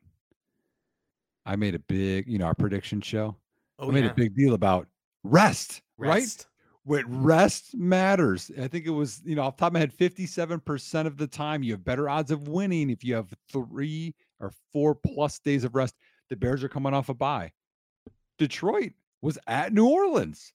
So they have not as much rest. Now they're traveling to Chicago. So multiple things are in their favor. I know Detroit has been a better team this year. Chicago has underachieved, but things are aligning. Plus, Frank Ragnow might miss the game as well due to a knee, Oh, man. which isn't good either. So, okay, that's all the Detroit stuff. Do you want to go predictions or do you want to go Q&A? I think we go predictions and then we go Q&A because it doesn't make sense to do anything else, Okay, right? I'm gonna let you go first because I think I went first last time. All right. So I'm really interested to see what the Lions do. They play so much man, and this Lions team in particular has just had a real hell of a time trying to contain Justin Fields. The only time that they have contained Justin Fields on the ground is when Justin Fields hurt himself on such a long touchdown run that he couldn't quite finish it, and then he didn't have the juice to keep outrunning them. They do not have that luxury this time. Justin Fields is coming off of a week of rest. So, unless the Lions have something up their sleeve, the Bears are going to score. But I also can't help but think, Nick, that this Lions offense or defense has given up all kinds of points. I'm expecting the Bears to score, let's say, 20 points, right? And I think that's a pretty healthy number. But I wouldn't be surprised if the Lions offense is going to emphasize taking care of the ball. I wouldn't be surprised if the Lions are going to enter this game. If I was you, Nick, not you, but if we were Dan Campbell, I would say, you almost gave them this win. This time, you're not going to give them nothing. And that they're basically going to turtle up and play as conservative an offense as they can. And in so doing, I wouldn't be surprised if they've got something up their sleeve, right? Just because this is a Lions running attack that can threaten you in a lot of different ways. It's strength on strength at that point. So maybe the Bears defense just shuts them out. That's very possible. But I tend to think that the Lions have a shot here to win a slobber knocker, especially because the Bears haven't had as many offensive turnovers as I think I would have expected. And this just seems like the kind of week where it might break away from them as the ball gets slippery. And I mean, you know this. Bad teams, sometimes you don't know why they're going to shoot themselves in the foot. You just know they will, right? And maybe I'm seeing the Bears as too bad a team. I hope I'm eating crow after this one, but I see a loss 20-24. Okay. Yeah. What is the weather report like? Because I've heard My some. understanding is snowy and blustery, but let me look it up while you talk. Yeah. Okay. So, yeah, a lot of the points that you have. I mean, I would feel probably worse about this if Detroit came back after playing poorly against Chicago, but then they played poorly against Green Bay, then they played poorly Same. against New Orleans, and New Orleans is beat up, y'all. I mean, they were missing multiple guys, and they came back to within 5. Now, again, both of those games were, on the road, I believe, but um, I I'm gonna go. I was gonna go 31-28 if the weather was good. If the weather is bad, I think I'm gonna go 27-24. Who takes it? I I I can't be a homer. I'm gonna go Detroit. I would have been so with you and behind you because I think this is a 50-50 game, Yeah. especially because I found some weather related information. How do you do with the cold, Nick? Me? Yeah, you. Okay, when I'm out coaching or I'm playing football, it sucks. I mean, it's different up here in Wisconsin, Robert. You're down there in Texas. What is cold to you down there? Okay, come on. No, no, I'm yeah, give it to me my straight. family's from Connecticut, so I know what cold is. Like we go up there once a year. I'm about to Oh, go what skiing in what? Park City where the high is 23. So Oh, we'll have to wow. figure out what we're gonna do post game because I will be in Utah for a good little Oh, bit. I was We'll in Utah this summer. Nice. Oh man, I bet it was way more well, depends. If you like snowy, I bet it's gonna be gorgeous. But so the Bears, by the way, we've got forecast of snow, low of 34, high of 39, wind chill of 28, 16-mile-an-hour winds. So you know what? Not frostbite, No. but chilly enough that a dome team, hey, here's the part nobody's thought about. Chilly enough that a dome team might be a little more uncomfortable than they Mm. thought they were going to be. But if I had to guess, man, of all the football guys out there, I bet you Dan Campbell had him practicing out in the weather, like in Detroit all week long. And I bet it was pretty cold in Detroit. So now that I mean, think of that. That's over freezing. It can't. The snow can't stick. It can't be that bad, in my Right. opinion. I mean, we're not looking at one of those epic 6 feet of snow games or whatever it Yeah, is. yeah. No, it's not one of those. So I mean, the scoring might. I'll still stay 27-24, but I think it could be the over. I don't know what the over under is, but I think it could hit an over there. I was actually Um, just reading something, by the way, from Action Network by PJ Walsh, because we like to cite our sources on this show, that yeah. says 96% of the money has come in on the over. And the over under has dipped from 45.5 to 20.5. So both of us just talked about the over hitting. Wait. 45 and a half. It can't be 20 and a half. Sorry, it fell to 40.5. Oh, it's got to be over. Holy buckets. Oh, y'all. Okay, let me. Okay, again, this is not. This is 96% of the money came in on the under. Yeah, this So is a this is here's a your Bears opportunity. podcast. This is a Bears podcast. But okay, if you're into the betting stuff, okay, remember the last 4 games Detroit is averaged, that includes Chicago, giving up 30.25. That would require Chicago or I'm sorry, Detroit to score 11 points and you hit the over. Like, come on. Oh Over's yeah. happening. Okay, let's get back to the Q&A. Ethan, whoever Ethan is, I don't we'll just go first names. Ethan here. Now, again, I tried to put these into like categories, so this is still coaching. Ethan asks, with how much all Bears fans have been focusing on the defensive scheme this year and a resurgence in defensive football in general, have you revised your preferred scheme? Are there high level takes about the defensive side of the ball that you have found over the past year of evaluating Flus's mistakes? I'll let you go first on this one. Okay. First of all, one thing that I've found, first of all, yes. But big answer, absolutely. I think I've narrowed down what I see, what I want to see from modern defenses more so than I used to, right? I think pressure looks are in, baby. Like not just blitzes. It's more the possibility of pressure does a lot to offensive lines that at times will let you. I mean, I would say, Nick, probably on 10-15% of these like seven up looks, you can squeeze one of your basic 4 rushers straight through the defensive line or straight through the offensive line. You You mean generate like some you mean like when Justin Fields had the out that he missed to DJ Moore, Danielle Hunter came straight straight free through and for then barely got hit by a running back, and then, I oh, he missed him? I wonder why he missed him. Danielle Hunter Yeah, was that the was mistake. super tough. I have Like, no idea. That's not one of my L's that I dished him with. which D lineman do we want to make sure we block no matter what? Bro, you say that like they didn't do it the entire game. Anybody on the outside took the outside most guy. I don't get it. Like, that's one of those where we'd have to bring Chris Morgan on and be like, so you obviously did this on purpose. Why'd you do it? Right. Yep. But, anyways, so pressure fronts, and then I think dropping into zone. I mean, it doesn't have to be exactly like the way Flores is doing it, but for as much as guys, wonderful analysts like Robert Mays, Nate Tice are talking about a lot of these man defenses, goodness, Nick, the moment you eat injuries in the secondary in your man defense, you've got a bad corner taking on an NFL elite receiver nearly every week. And it is, I think, a recipe for disaster. But also, passivity on defense allows opposing offenses, often loaded with talent, to pick you apart. We learned that the hard way early this season, where the Bears' run defense was always good. I've never seen a defense give up this many third and longs. Have you, Nick? Like, there's something to be said for when you can't generate any pressure, you have to acknowledge that you have to find a way to do it.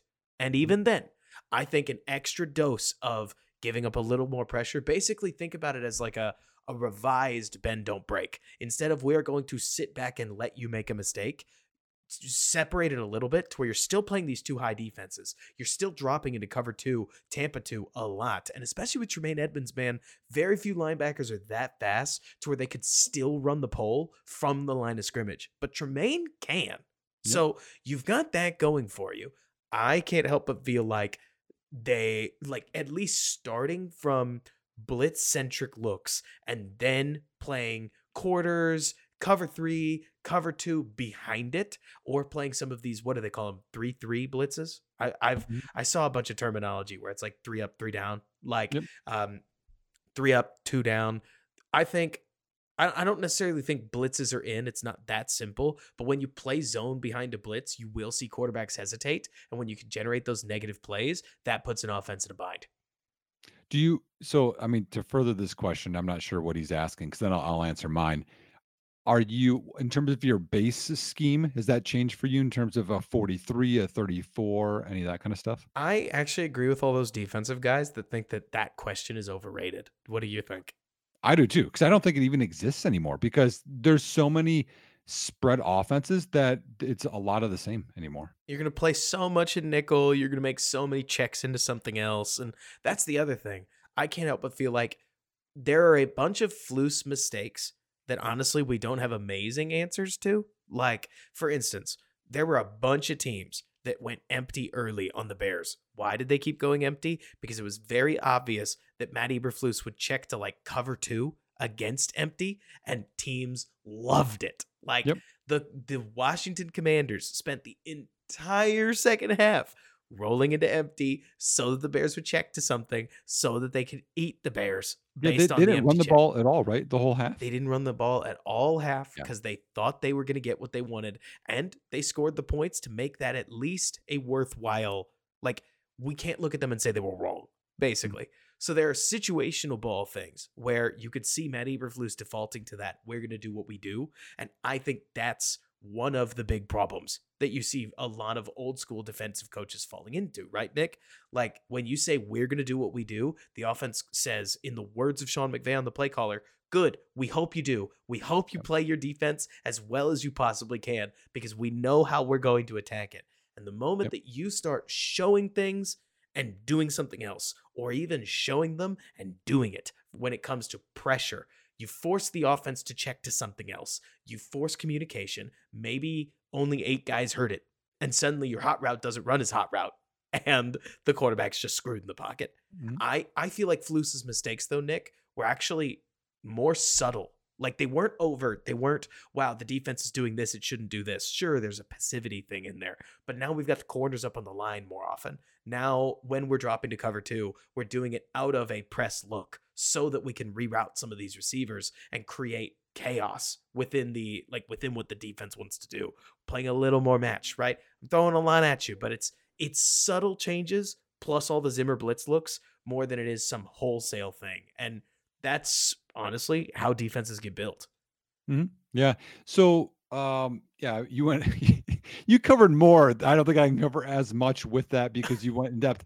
In terms of, I guess, my preferred scheme, like, yeah, we talked about 34 and 43 isn't going to matter a whole lot because you're going to have three wide receiver sets or empty sets, and you can't be in a 52 and match up with that. Like, you're going to end up with, what was it we saw? Like TJ Watt man up on like Amon-Ra St. Brown, or some of those, like, you're like, okay, well, this isn't gonna work for you Watt or defensively. Edwards, just to be clear.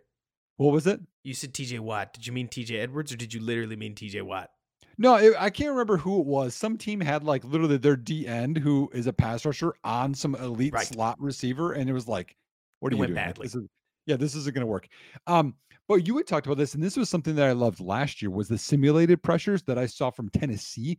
Because Tennessee, if you looked at them last year, very good defensive team that over overachieved due to their talent. Jeffrey Simmons obviously is amazing. Everyone else on that defense, it's like, Kevin Byard is, long in the tooth. He got traded. Like, no one else was amazing on that defense. But because of simulated pressures, and how that works is that you would show and you would drop and then come from other areas so that the offensive line would slide one way. And that way, kind of like we just talked about with Minnesota, that way you'd have a free rusher and you would generate pressure from your four. They just didn't know where those four were going to come from. Mm-hmm. And I think that's a lot of what you're talking about, Robert, is where you have like your expected rushers versus your unexpected rushers. And I think playing that game of not knowing where people are coming from is what you want to have the offensive line, the running back who's going to scan which side he's going to block, all of the shifts, the checks, all that kind of stuff. You talked about double mug, right? That's the Zimmer, where two linebackers are walked up into A gap, and then like they're going to come, then they drop out and they've already adjusted, and that center is okay. I'm going to stay here, and he can't help. Like things like that are the fun things, and that's the kind of the new age of defenses. What I love, Mike McDonald is doing some super fun things in Baltimore. If people aren't paying attention, I mean, we talked about like guys you want the Bears to sign. Geno Smith is a pretty good safety. They have I can't pronounce his name, a D tackle that has, I think, the most pressures or sacks in the NFL at D tackle. Um, and what they do is, again, the simulated pressures look, but they also will change their coverages. Which, like, I saw a couple of them where they had a defender follow a motion guy across the formation, right? Which is why teams motion all the time, by the way. They're like, is this man or zone? Because you can tell right away. How are they adjusting to this? And due to the motion, the guy followed him across the formation. You're like, okay, this is man. And it was Jared Goff, who they made look like he did not belong in the NFL or Detroit that day. And then all of a sudden, followed across the formation. And then all of a sudden, right in the snap, they switched into a zone. They dropped. Goff dropped back, like, oh, don't know what's going on. Boom, he was sacked. What the purpose of, I think, all NFL defenses, if you go low level, high school, maybe some college, you don't need to do as much of this. You need to make things look like one thing and then shift and look like another. To make this in easy terms, think of the run game look exactly like the play action game. And then all of a sudden, guys are wide open on pass concepts. It's the same thing. You want the quarterback to think they're going to get one look, maybe it's static, and then they rotate, then guys shift. Now, again, some guys could be wide open because of this, but that's what's going to create some hesitancy. You talked about that time in the pocket earlier, Mm-hmm. Robert. The more the time's there, the more time your pass rushers can get to your quarterback, and that's where you can force turnovers. So I think that's a lot of what I would like to see in my preferred scheme. In terms of Flus's mistakes, um, I think Flus he didn't have a lot of talent last year, for being honest. So that would be this year Let's throw mistakes. last year out. Yeah. I don't think you can really do that when we were signing guys off the street to play in the secondary against, like, Buffalo and the Eagles at the end of the year. Um, but Flus, I think the biggest mistakes he's made is when he's taken kind of the passive route, and when we've had leads or looked bad in the second half. That's probably been my biggest issue, is that you can't allow Detroit to go down the field and score with ease. You can't allow Washington to come back so easily. And then all of a sudden, Fields had the long touchdown pass to DJ Moore to close out the game. You can't allow Denver to come back as easily. Now, again, I understand you don't want to give up the big play, but also you can't make it so easy in these static looks because it looked very static to me. There wasn't a lot of rotation. There wasn't a lot of, I'm not sure what they're going to give me. You knew it. Cover two, cover four. This is easy. Check down, check down, check down. And we move down the field in like 20 seconds. You need to create some uncertainty. And he hasn't done that enough. He's done it better recently. He didn't do that, I would say, from about week, what was it, 3 he took over to about week 6 or 7. And at least if you are going to create some uncertainty, or even at least if you are going to give away certain looks, like you can line up in a static 2 look, whatever, but at least let your guy, your man corner, Tyreek Stevenson, like play up on the line. Because the moment that you've got him sitting 8 yards off the ball, you are begging to give up a completion because that's just not the rookie's game. There's a little bit of catering that I felt like Flus didn't do. And you know what? When you're the defensive coordinator of Frank Reich's Colts, and for somehow, some way, Carson Wentz is scoring you 21, 24 points a game, do whatever you want. Like, you can bring guys along, and as your rookie gets beat, he'll get better. But when you start 0-4 and you shoot a massive hole in your season, partially because you didn't adjust your defense and allowed things to be so easy and got blown out by Green Bay, I will mention that every time because it hurts and I'm still not over it. Like, you got to look yourself in the mirror and you got to say, did we do the best thing we could to win? No, of course we didn't. And that grinds my gears. Now, the second part of this question, they asked if Eberflus got fired, what are our thoughts on Leslie Frazier as a defensive coordinator? What's funny to me when I think about defensive coordinators is I assume that the offensive guy or whoever the Bears would hire would either be a defensive mind or bring in the defensive coordinator, obviously of their own choice. I think this whole Dave Tepper super staff thing just doesn't happen. And I don't think Leslie Frazier has any particular connections to either Jim Harbaugh, Bobby Slowick, what is it, Ben Johnson. You know what I'm saying, Nick? Like, I can't imagine Leslie being in the conversation, but if he was, how different do you see him from Eberflus? I mean, Buffalo just played a bunch of 2, didn't they? Well, to answer your first point there, I mean, Sean McVay brought in Wade Phillips when he first got a head job, and there was no Yeah, that's connection true. there. So, That's I true. mean, the guys need jobs in the end. And, I think part of creating a super staff is it's the head coach's job to make sure that they gel and mesh and can all get along. Um, I I would like it because he's been super successful in multiple stops for many years. I think that's in the end what you kind of look at because the NFL does evolve. And if you want to look at Buffalo's defense right now, I want you to really, really check out the injury report and see how beat up that defense is because I don't Bad. think you can judge it off of what there is right now. You can look over, a large sample size that they've been successful. And he mentions, Edmonds has been there. Yeah, Edmonds would be more comfortable because he knows the scheme, he knows the coach. I think that it wouldn't be a terrible transition, which I don't think you want to. Okay, now we're going to have a blitz heavy 34 based type team. Like, okay, now you wasted a bunch of guys and now we have to go through a whole nother transition, right? So to me, I think it wouldn't be a terrible idea, but I do want the head coach to be an offensive minded guy and be really comfortable with the look. So we're going to go through this because we're kind of going a little long in the tooth, I feel like. So I'm going to go with the next one. Mike R asks, why do we keep hearing that league sources are not down on Getsy? Or I guess the way Adam Johns would state it, the Bears, it would be Bears fans might be a little surprised at what the league sources say of Getsy. It isn't only Johns, a few other reporters have said similar things. Is it possible that this is a Chris Ballard effect, where a guy developed a good reputation among reporters to keep the narrative positive about him? I can't imagine actual football people look at this scheme and walk away believing Getsy is anything worth keeping, or even asking it like this: how many defensive head coaches hires would consider keeping Getsy on board? We kind of addressed this a little bit with Getsy earlier. And to me, like leak sources, reporters, like they hear things, but also I don't know how much of that is super valid. Like we heard, Ryan Poles go to bat for Matt Eberflus a couple of weeks ago, but what's he supposed to do?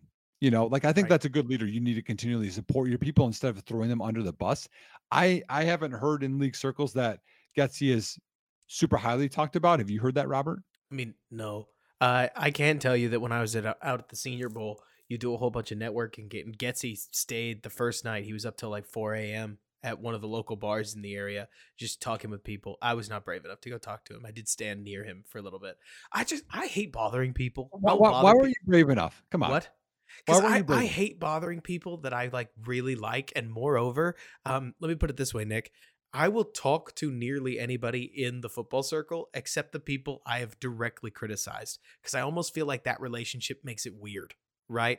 Like almost an element of I not that I don't want to be Luke Getsy's friend. I would love to be Luke Getsy's friend when he's not associated with the Bears because I got while he you. is associated with the Bears, I can't be objective if that's my boy. You know what I mean? No, I But see what you mean. Yeah. but I so mean, you were objective on Fields. I d- feel like I tried, man. Like I had to hide my eyes when I saw polls of the combine. I was like, God forbid he knows who I am because he's walking by, big dude. You could tell he's a former lineman. Oh, Like, line. Yeah. hey, gotta say he's got a presence to him. Anyways, back to this though. Okay, so I'm going to throw something at you that, Nick, I don't know if you're going to love hearing it, but I imagine that there is a subcircle of people in the NFL that are blaming Justin Fields for everything. And those people probably think that Luke Getsy's pretty good.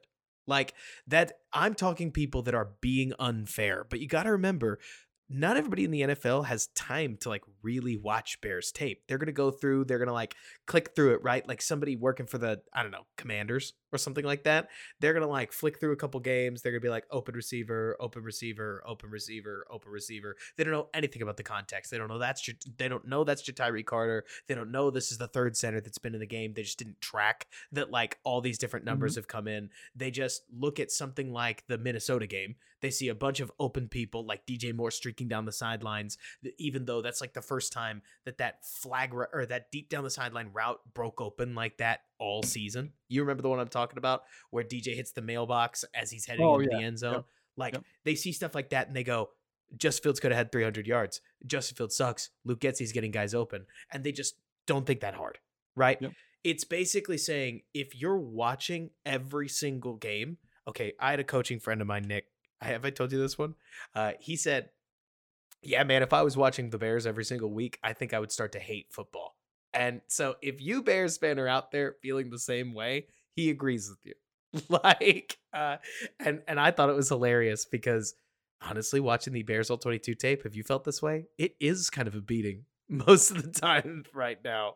I've been a Bears fan my whole life, Robert. I don't know why now is any different than it's been being in That's the Wisconsin thing. as the Packers have done well my whole life. But you got to remember, Mike R, that most of this is because right now there are people that are going to just take sides. It's what everybody does. You were either on Nagy's side or you were on Mitch's side.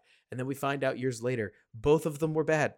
Yeah. Oh, yeah. Oh, yeah. Well, yeah, and that's, kind of one of my, ones right now is people were really big on Joe Brady, right? Because the LSU thing, hmm and I tweeted this out. I was like, "Guys, Burrow, Jefferson, Chase, also put in Terrace Marshall, Clyde Edwards-Helaire, Joe Brady." I'm like, all of them can't be elite. So one of these Somebody's guys not is getting great. carried somewhere else, and so yeah, you find out eventually. So, um, I don't think any defensive head coaches are coming to Chicago and keeping Getsy. Like, no, no. you might see More somebody hire Getsy off of an interview that he kills it. But the moment that happens, people are going to clown on that guy. And then it'll be up to Getsy whether he can rewrite his own narrative. Yep. Weirder things have happened. Yeah, he's not staying in Chicago. That's No. the one thing I'm the most confident in. Um, I wouldn't be terribly opposed to a defensive head coach. I don't want it, Okay. but if it's Mike McDonald, I really like him. There's a few that I do like. I would just prefer offensive guy. Mike R didn't ask this question, but Robert Schmitz is going to ask you this question, Nick. If I said one stays, one goes, it's not your decision, it's the Bears' decision right now. If the Bears finish 7-10, is Getsy more likely to get fired or is Fields more likely to get replaced? Getsy's more likely to get fired. I think that's bold, man. I think there's a chance that they may go full scapegoat, which would be bad. That would be the Wow. bad. That would be the bad zone. Like, Wow. if that happens, I hope that they just get fired instead. To be honest with you, I think like, it's easier to replace coaches than to say it's the quarterback. I mean, coaches can come and go. That happens. sure, but the opportunity that they're getting offered at the top of the draft is 3 years of contract extension. That's the thing that I think people forget to talk about because it's the ugly part of the business, right? But like Ryan Poles or Matt Eberflus, if they draft a rookie quarterback, they do not need to deliver results, baby. Like, I mean, they could just sit back. They could do nothing. Not literally, obviously, but like if you make the playoffs with a rookie, you get two pats on the back. If you don't make the playoffs as a rookie, everybody goes, "What? Did we think we were going to make the playoffs with the It rook didn't under happen with center?" Matt Nagy. I know, but at least he was in what, year 5? Was it year 4? I'm just Like, saying, man. It happened literally right here. So, okay. I hope So, I hope you're right. I really do, yeah. because no change in Chicago would be pretty brutal. That would be yeah. All right. Bad taste out of my mouth. Let's get into some Bleh, other bleh, bleh, off-season stuff. bleh. Wags, okay? So if that's Wagner or whatever, Wags I'm just asks. pulling usernames. You can So, give no, me no, a I'm just different name if you want one, question yeah, yeah. askers. Yeah. I mean, we're not going to read inappropriate stuff, but it sounds like it's Wags. So Wags asks, so let's say Connor Williams, if people don't know, center, right, for Miami, commands above Poles' number for a center, which Poles has been pretty true to, like, I'm not going to overpay. So I get this. This is a good question. Who is your next favorite on the market center who's a free agent? What do you think of Cushenberry, who's Lloyd Cushenberry, center for Denver, as an underrated and more affordable option? I'll let you go first here. Sure. I mean, there was something that really stuck with me when I watched 2021's 18. So I was doing like the Scouting Academy thing for a little bit with Jeff Burkus, and I got assigned to watch Bradley Bozeman, who I was like, Bradley Bozeman, he's pretty good. Most metric things had him between 18th and 20th, and I realized that this guy couldn't move at all. Like, center is such a studs and duds position that if you can handle it mentally, like, your physical traits might not matter, but if you're really good, then Creed Humphrey and Jason Kelsey can literally take over games. I mean, Yep. it is a very weird position. So, not knowing much about Lloyd Cushenberry, other than I don't hear him, unilaterally named and shamed, right? I'm almost in an anything's better than Lucas Patrick kind of mindset. What about you? Yeah. So again, we've referenced this often. So PFF has Lucas Patrick rated 35th among all centers. His PFF grade is 49.6. Okay. Among free agent centers, so Connor Williams, who was referenced here, is first, 85.9. So significantly higher, 6 points higher. But there are others that are free agents that are in this range. So Lloyd Cushenberry, who he references, ranked 11th among all centers, I like that. The Nate 71.1 grade. Davis range. Yep, yep. Andre James, I've mentioned him in a previous podcast. He's 12th, 70.8, right behind him. Another free agent is Tyler Adidas, something like that. Dallas. I don't know, man. Do you got it? What is it? No. My brain went through all the different Tylers, Tyler Scott, Tyler Steen, like so and so forth. You went out with Bedidas, and I was like, I don't know who that There's, is. there's not two D's. There's one D, but I don't know, man. Whatever. The center for the Cowboys. Okay. He's ranked 20th. So right there, there's 4 options that are free agents.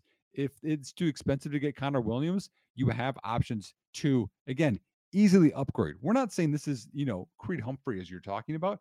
This is a easy upgrade, and I don't think they have to pay through the tooth to get one. I like this option better than drafting a center. Do you, Robert?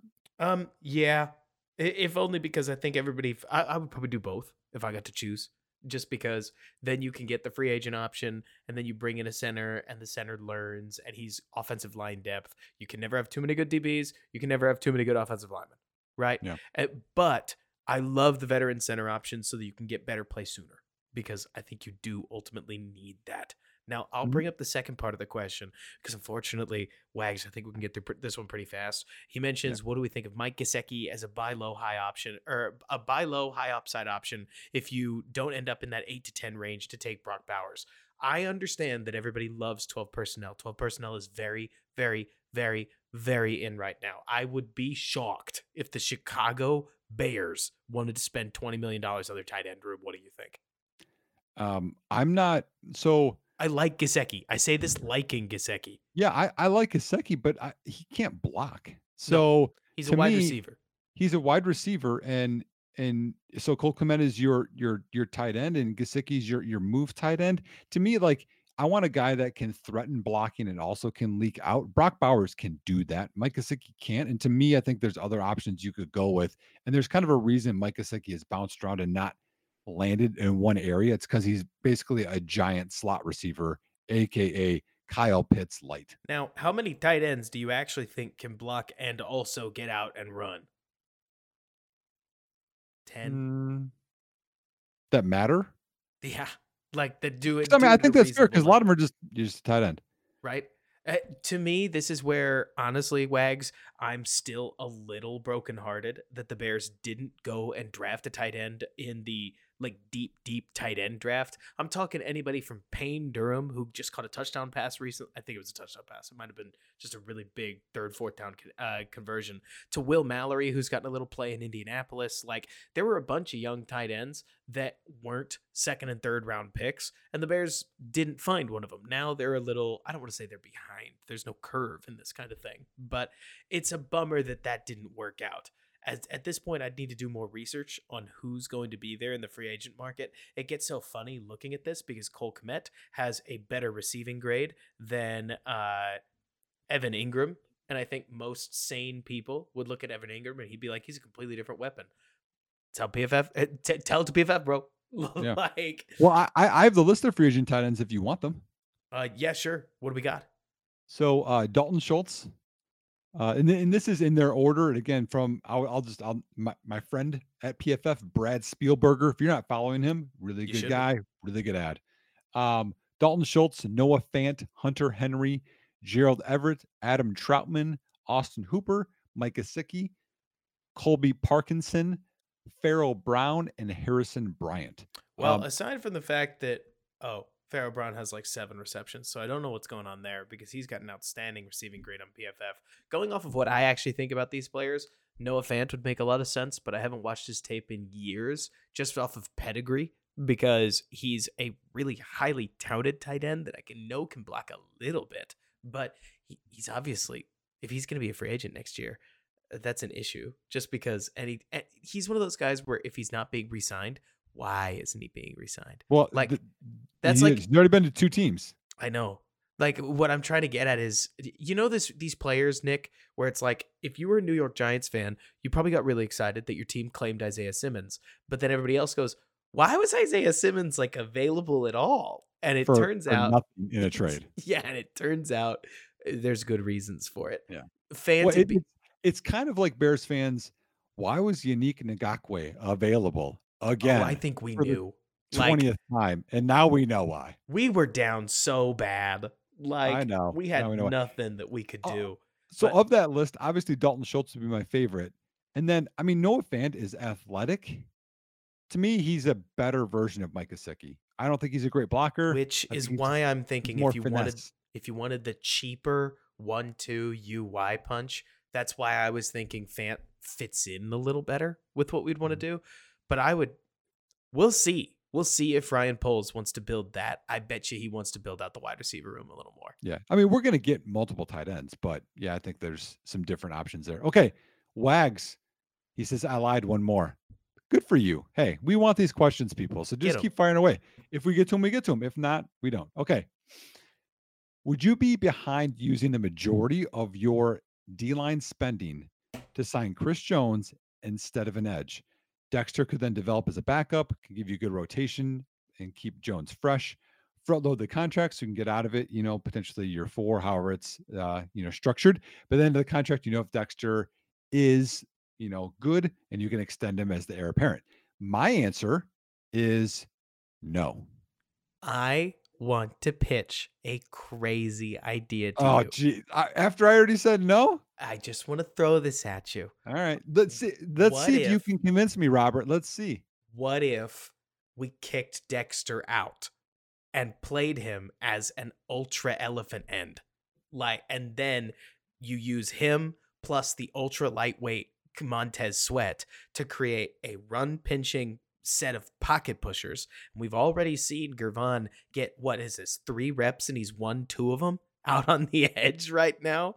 Like, if you theoretically used all that athleticism and somehow managed to turn him into a decent, because the other thing about Gervon Dexter, man, so like look at Braxton Jones. The Braxton Jones story is pretty common. A lot of tackles have such long arms that they don't actually have that much physical leverage when it comes to bench pressing the guy across from them. As tackle arms get longer, if you throw a 310-pound missile like a freight train at these tackles, honest question, Nick, how well do you think a lot of their bull rushes are going to hold up? Like, it, if nothing else, this is one of those ideas I don't expect an NFL defensive coordinator to actually have the stones to put on the field. Because if it didn't work, you're going to look like an idiot and it is going to be your fault. Like, people don't like to expose themselves like that. But can you envision a defensive line of Gervon Dexter, Chris Jones, Andrew Billings, Montez Sweat? It's not even the passing downs. I'm getting amped about the rushing downs. And then on the passing downs, suddenly you use Dexter and Sweat to just rush along the outside and play contain. And then you've just got your feature spotlight on Chris Jones. Like, go a pass, buddy. You Yeah, know what but I mean? I mean, Jones likes to go on the outside on pass rush downs anyway. I guess he does. So then What maybe about you what about what about Walker? Isn't Walker that guy that can do that? imagine if Walker got to be your spark plug third edge. He comes in fresh, like ready to roll, ready to put that hand in the dirt and go take it to an offensive tackle that's had to deal with a 310-pound freight train. And suddenly he just puts his hands under and he's no less strong. Like, I'm thinking you could make a Marion Barber-esque edge rusher out of Walker, who is being paid enough. Like, and by enough, I mean he's being paid about $7 million a year. Where if he was a rotational edge, that's not breaking the bank for that. No. It's like 7 million, I think, right? Something like Right. that. So Exactly. let me spin this to you a different way. Okay. Uh, one, your idea is crazy. It is crazy. Two, I don't hate it because I understand it in terms of an X's and O's thing. I don't know that Dexter be great on the outside, but whatever. Neither do I. Um, Chris Jones is currently having his worst PFF grade since his rookie season. He's 11th among all defensive tackles, and he is 29.4. So by the time he would play next year, he'd be 30. So pay him big money, and he's 30. And let's say Chicago isn't great next year. Let's say they take the step. They're 8-9, 9-8, borderline playoff team. They make the wild card and lose. And then Chris Jones falls off more. It's 2025. He's 31. He's now like the 35th best D tackle. And you spent all your money there. Does that make more sense than try and go after a young guy? Because everything that polls is telling us is he values age. He's been going after younger guys that can be there multiple years. And if we're talking about this window of get rid of Justin Fields and reset the cap and reset the window, you're not going to go for a 30-year-old guy. If you're going to sign Chris Jones, you're keeping Justin Fields. You are trading down, you're reloading, and we can actually leads into another question we have in the show sheet. But I think that that's the only avenue you're going to go with, because to me, I think Chris Jones is saying that you think next year you're a playoff team, just like the Khalil Mack type situation. And I'm not sure that makes the most sense. I would rather divvy it out to get another edge because you're not terrible at D tackle, versus spending it all at D tackle and having a terrible edge. So the Bears currently, to flip the PFF grade on you a little bit. We're not trying to be too obsessed with PFF, but I like this thought, right? You mentioned Chris Jones has the 12th highest defensive interior PFF grade at it is 80.9. Would you like to guess how many Bears defenders have above an 80.9, not counting Noah Sewell because he just hasn't played enough? Two. Two. It's TJ Edwards and it's Jalen Johnson, Yeah. and nobody else is even a 70. I completely get what you're saying, But my thought is that in a world where you did sign Chris Jones, you could sign him to a 3-year deal that's basically 1.5 million or 1.5 years guaranteed. Maybe you don't get that deal. Maybe you have to make it 2 years guaranteed, maybe even 2.5.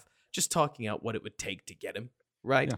But then, for as much as you say like it would be bad to push for the playoffs next year, I don't think it would be bad. I don't even know if a rookie quarterback is an automatic L as far as making the playoffs, because you're still going to be playing what is most likely going to be a fourth place schedule with an NFC conference that is so poor. I even think you play the AFC South again next year.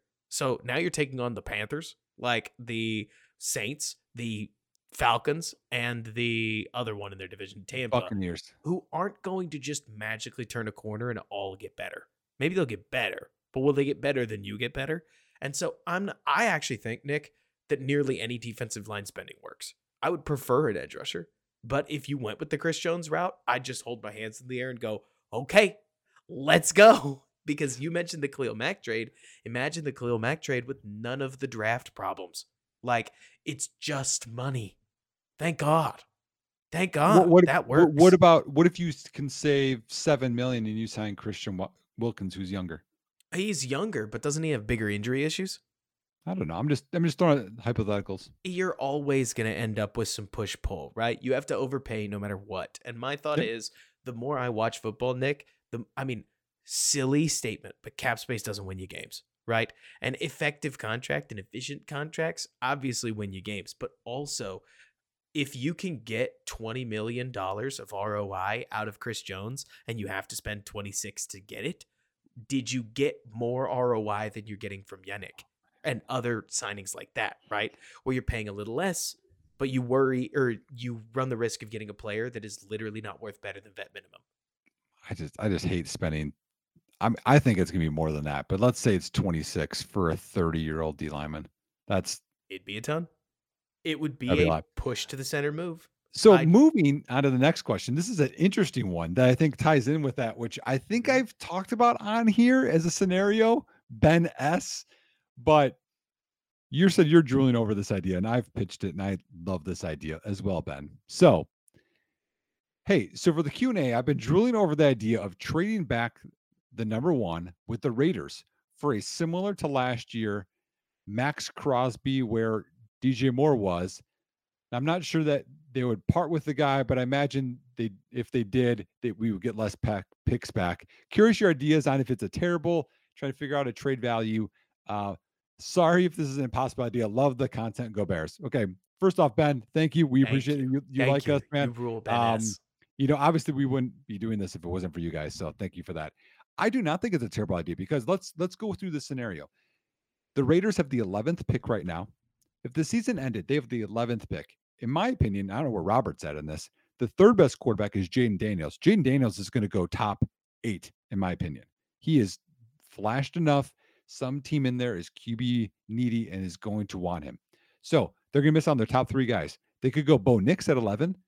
They could go with Jimmy Garoppolo again. I don't know if he's going to come back or not. Aiden O'Connell.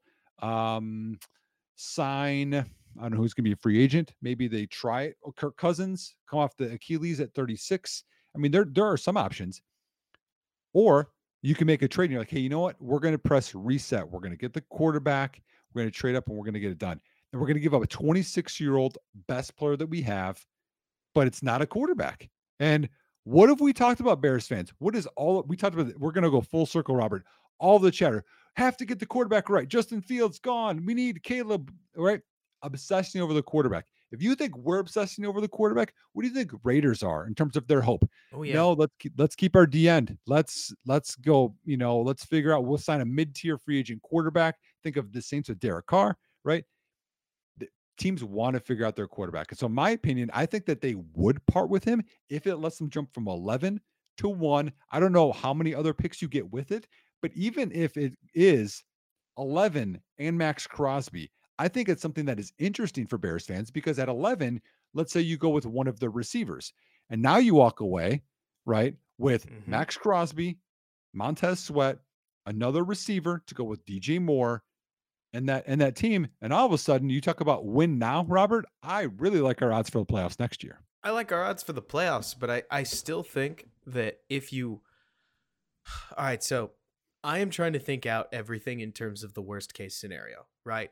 And while a Max Crosby deal would be badass, like let me be so clear. And maybe in theory, you use these first round picks to pick a quarterback next year that ends up outstanding out of nowhere, right? I'll use an example of something that I think is feasible but unlikely, right, Nick? But in the same way that we would have said what I was about to say is feasible but unlikely. 2 years ago, we would have said CJ Stroud, top 10 quarterback as a rookie. Lol. I guess it could happen. Doubt it though. Right? Mhm. Let me use another toolsy guy. Bears they get a bunch of picks, they get Max Crosby, they draft Quinn Ewers around 20th next year, and suddenly the kid's just a phenom. Right? And hooray, that works out. If it doesn't, you're now the classic team that's going to lose early in the playoffs. Better than what it has been, no doubt. That's the beauty of the Bears situation. There's nearly no way you could manage this, nearly knocking on wood, that they don't get better than it has been. The foundation is the best foundation I think it's been in ages. Would you say a decade? Yes or no? For Chicago? For Chicago. Um, yeah, I mean, outside of what we thought 2018 was going to be, because Mitch didn't take the step, but yeah, outside of that, yeah. But even 2018, we knew that it was going to be or we knew that the contracts weren't set up to be forever, No. right? We knew that you were pushing a lot in on now. And to me, the Max Crosby deal, because he comes over, he's pretty expensive. Him being expensive isn't the problem. The problem is the opportunity cost to not reset at quarterback. You better be right about Justin Fields, because the movements that you make, if Justin Fields doesn't pan out, especially now that we have 3 years of data that say that they kind of paint a specific picture. And so if Justin Fields ends up the worst quarterback in the playoffs, especially the worst quarterback in the second round of the playoffs, suddenly you're trying to win like the Browns do. And that's Bears football. But I do worry, Nick, just going into the future, that we would be setting ourselves up for incredible hope and deep disappointment if the quarterback didn't come through for us. But I guess the other way, you get the same problem. We're going to have to put our faith in a quarterback somewhere. Right, yeah, they all could bust. The thing is, I wanna frame this so people know. Again, we've referenced PFF a lot. Max Crosby's PFF ranking among edges the last 3 years. It's the best, isn't it? 2021, he was 2nd. 2022, he was 4th. This year, he is 4th. He is an absolute stud. A force. And so, again, I'm graduating to a different idea, Robert. And I said this before. I don't care which of the 3 options Chicago goes with. But we see Brock Purdy with the 49ers, and everyone's like, yeah, but that's the perfect scenario. Okay, let's go Jared Goff with Detroit. Let's go Tua Tagovailoa. Let's go with, you could even say Kirk Cousins before he got hurt with Minnesota, right? These are more people call system type quarterbacks. All of them have been more efficient this year than Josh Allen, than Justin Herbert. Burrow's been injured. We can't say him. Patrick Mahomes, Lamar Jackson, right? They've all been more efficient than these guys. Totally. And so I'm graduating from I think we have to have the hero quarterback, the guy who's going to lift everyone up and put everyone on his back and drag them to the finish line, to more, I think that we need to surround our quarterback with as many weapons and a good line and a good coach. Now, again, I don't know if Justin Fields can be the efficient guy to do that. I was about to say, I want to stop you there. To me, right, to jumping in, I don't think the argument for Caleb from a sane person is Caleb's going to lift this team up and put it on his back. Same with Drake May. Watch a Drake May game. I'm trying not to be the guy who says watch a game and say that with a straight face. Drake May is the kind of guy who's going to get the most out of what the team can give him, but his physical makeup is not that of a superhero. He's the kind of guy that's just not going to miss that often when you get a receiver wide open deep. That's the whole bit, right? It's like if you generate a seam throw for Malik Neighbors, he's going to hit it. With Caleb, I think his best play, I think the best arguments are what he's doing in structure. I think you just have to see the all 22 because the Lincoln Riley offense takes forever to resolve. It's really frustrating when I There's a watch lot it. of issues at USC right now. Like Yeah, that's for sure. it's and that's all to say, Nick, that I'm actually totally with you. I'm totally on the same page. To me, Justin Fields right now is the archetypal hero quarterback. I think that's playing against him at the Yep. moment. And Yep. It is. if he could become Tua Tagovailoa, not a conversation. Yeah. Like Yeah. Lean if into your weapons and your teammates, and like, that's and all no Jordan matter Love's who they doing, pick. that's all Jordan Love's doing right Yeah, now. it is. Yeah, and here's the problem: is like we saw, and again, if you want to say excuses, whatever, we've seen time and again, like Justin Fields, he hasn't been set up to be successful. I think at least last year, you can admit we've seen a lot of And young 2021. quarterbacks. Yeah, a lot of young quarterbacks come through Chicago and not succeed. I want to see them surrounded because the most surrounded I've ever seen a quarterback in Chicago was the Josh McCown / Jay Cutler when you had Jeffrey and Marshall. And there's like almost no way someone can't succeed when you surround somebody. So no matter who they pick, please, Ryan Poles, because I know you listen to this podcast, surround your quarterback with a bunch of weapons, whether you go Marvin Harrison Jr., which I know everyone loves. I like him too. Who Malik doesn't? Neighbors, Keon Coleman, Romoduzier, Brock Bowers. Surround them and let them thrive, please. Get him juiced up. Go get another free agent receiver too. Yep. Yep. Like there's a bunch of decent options at free agent receiver to go get yourself one of those like 2-3 hybrid guys so that you can go into the draft. And if Malik Neighbors falls to you, great. If you get a shot at, I don't know, maybe Dallas Turner's had like a bunch of insane pro days and stuff like that. He jumps into the conversation number 5 Yep. and you just can't pass on him. Okay. At least we have a guy who's holding the water over there at wide receiver 2. Like, I'm with you. My favorite part about this situation for any quarterback, whether it's Fields, whether it's a rookie, whether it's something neither of us have thought of yet, the Bears' offensive line is young and playing way better than I think we thought they would. Like, Mhm. I would argue, Nick, this has been the best case scenario. It's not often I get to say that when it comes to the Bears' offensive line, but like Braxton Jones cooking, Yep. Darnell Wright ahead of schedule. Nate Davis, actually slightly disappointing, but even he's held water. Tevin Jenkins, healthy, baby. Like it's fun. It's a lot of Mhm. good things. You get a new center, you add a little more depth, you squeeze the lemon at wide receiver. We're talking about one of the best landing spots that any quarterback has had. And I'm Yep. with you. I Yep. I Do look you, at do you want to hear the free agent wide receivers? sure. Yeah, One of so them's I got this. T. I got the list here. So, and again, everyone, we know some are going to get franchised and re-signed before all this happens, but this is who could be available right now: T. Higgins, Michael Pittman Jr. Which, by the way, every time Michael Pittman Sr., man, love that dude, man. Remember his arms Yes. with the tip? He's like, he's just all muscle. Awesome. All right, Mike Evans, Marquise Hollywood Brown, Calvin Ridley, Darnell Mooney, Tyler Boyd, Gabe Davis, Michael Thomas, DJ Shark, Odell Beckham Jr., Josh Reynolds, Noah Brown. I kind of like Noah Brown as a low key guy. Curtis Samuel, KJ Osborne. There's a lot of options there, man. There's a guy. If you want that to be like your third guy, and then if you don't go receiver, you could get some of those guys as your 2, and that's some really good 2s in there. It's going to take everything in my bones to not advocate for like a 1-year deal for Mike Evans because I just like him.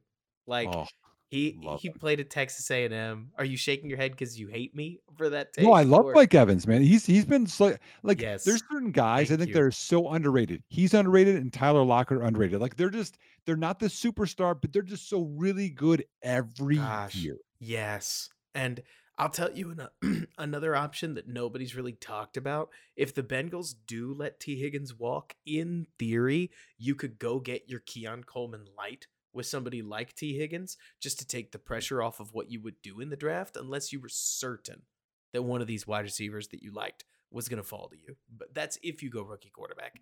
But we are nearly at the 2-hour mark. Nick, Really? yeah, we got to wrap this up.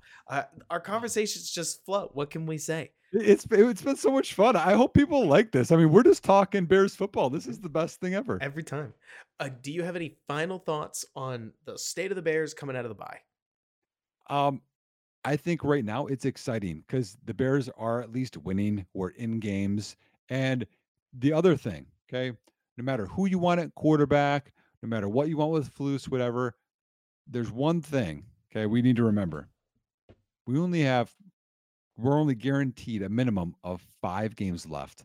We got to enjoy these guys. Remember, like February, and then we're looking at mock drafts forever. Like there's a period where there's no football.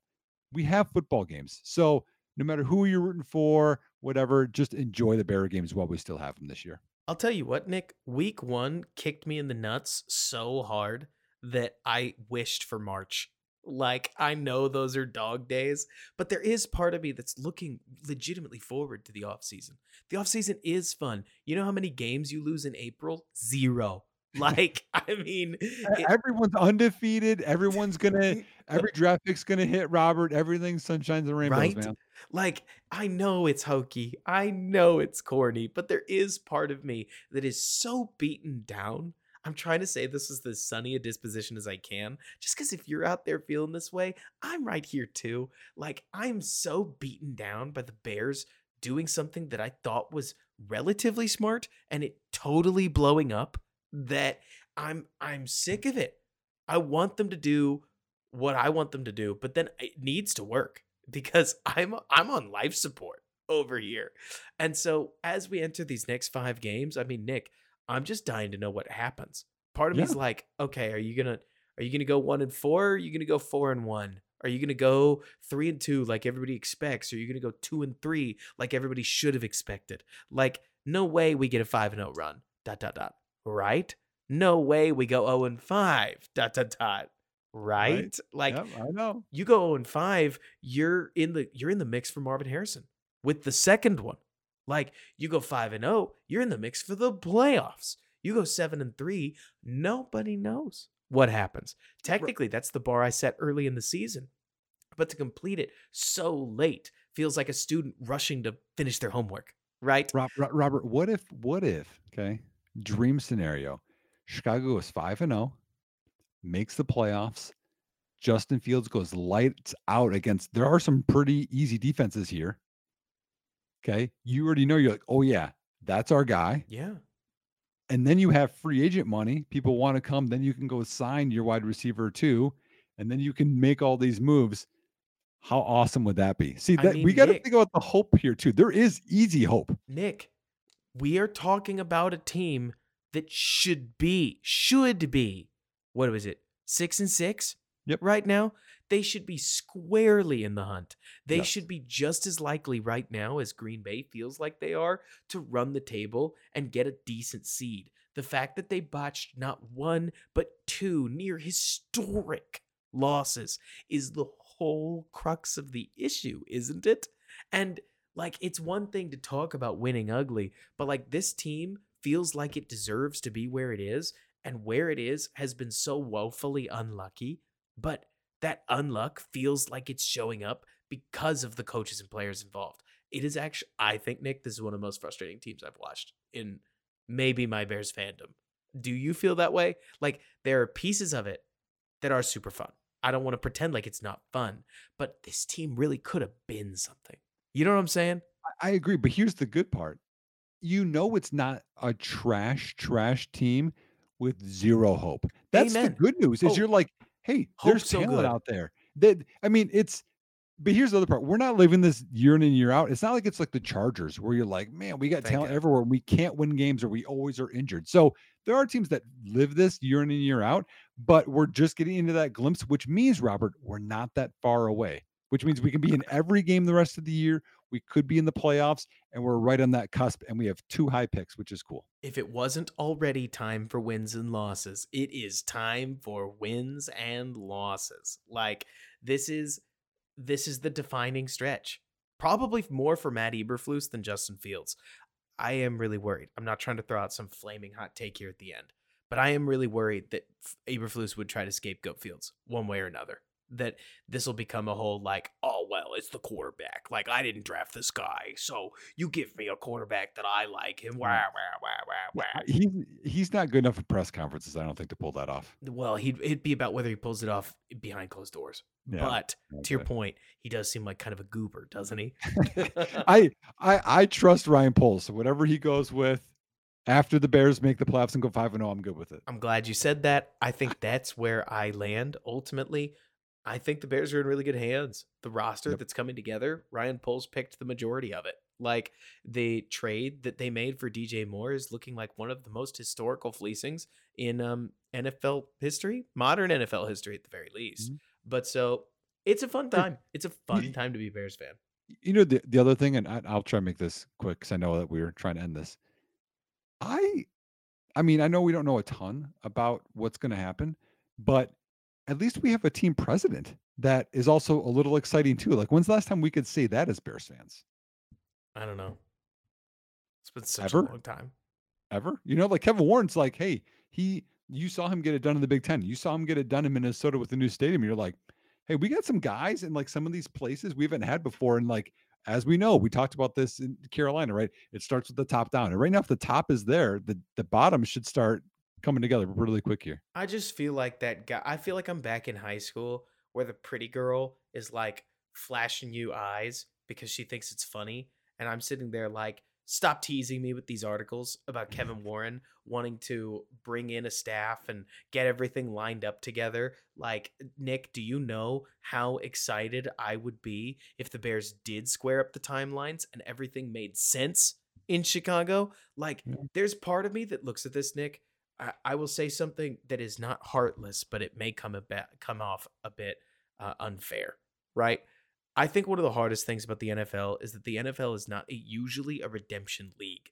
Usually, if you start bad, you the player have to do so much more work to keep your confidence up while still avoiding the mistakes that you made that the league benefits these guys like Brock Purdy, you've seen it, that learn small lessons while taking big old confident dubs. Like, dude went what, 10-0 in his first 10 starts? Was he the reason they were winning? No. But he was the quarterback while they were winning. And Yep. so he's able to keep that confidence and also get better at the same time. Patrick Mahomes said in that barbershop interview he didn't know how to read defenses until halfway through his second year. Like, but he was still winning games. For somebody like Justin, it is just, I think, going to be outstandingly hard for him to get his head right on it, or like without ever seeing flashes of things going wrong, like they now have not one, not once, not twice, 4 times in the last 2 years have the Bears blown these massive, Yeah. massive leads late. It's a disease. There's part of me that thinks he needs a fresh start. Like trying to see things from how Justin Fields succeeds most, I just can't imagine he's best path to success is Chicago, right?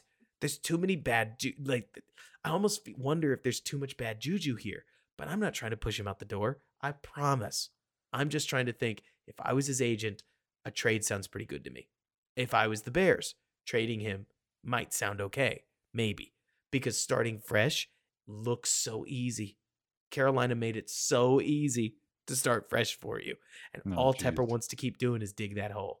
I Big know. game this weekend, That man. that 2025 second looks even better too, you know, with how they're Woo! playing. Um, so I guess I'll close on this. So there are kind of two bigger tank type games we need to keep an eye on. New England at Pittsburgh, Cannot wait. which is tomorrow, by the way. This is tonight. We're recording this at 11:40 Central When you Time listen on to this, Wednesday. it's tonight, Yeah, this is baby. tonight. So that game, I'm buying the Wi-Fi ugly, on my flight because I have to watch this game. Like ugly, ugly. And then Carolina at New Orleans. New Orleans, who knows what's happening with Carr, which could change the aspect of that game. am I psycho though for sitting here like nobody wins in the Superdome when you're even with the Saints? Like, especially when you're worse. Like, there aren't that many teams that defend their house quite like New Orleans has They are this good. They are good. spooky habit of doing. And Yeah. I just can't help but think that if New Orleans brings it, I mean, it's not like Bryce Young's in a good headspace, right?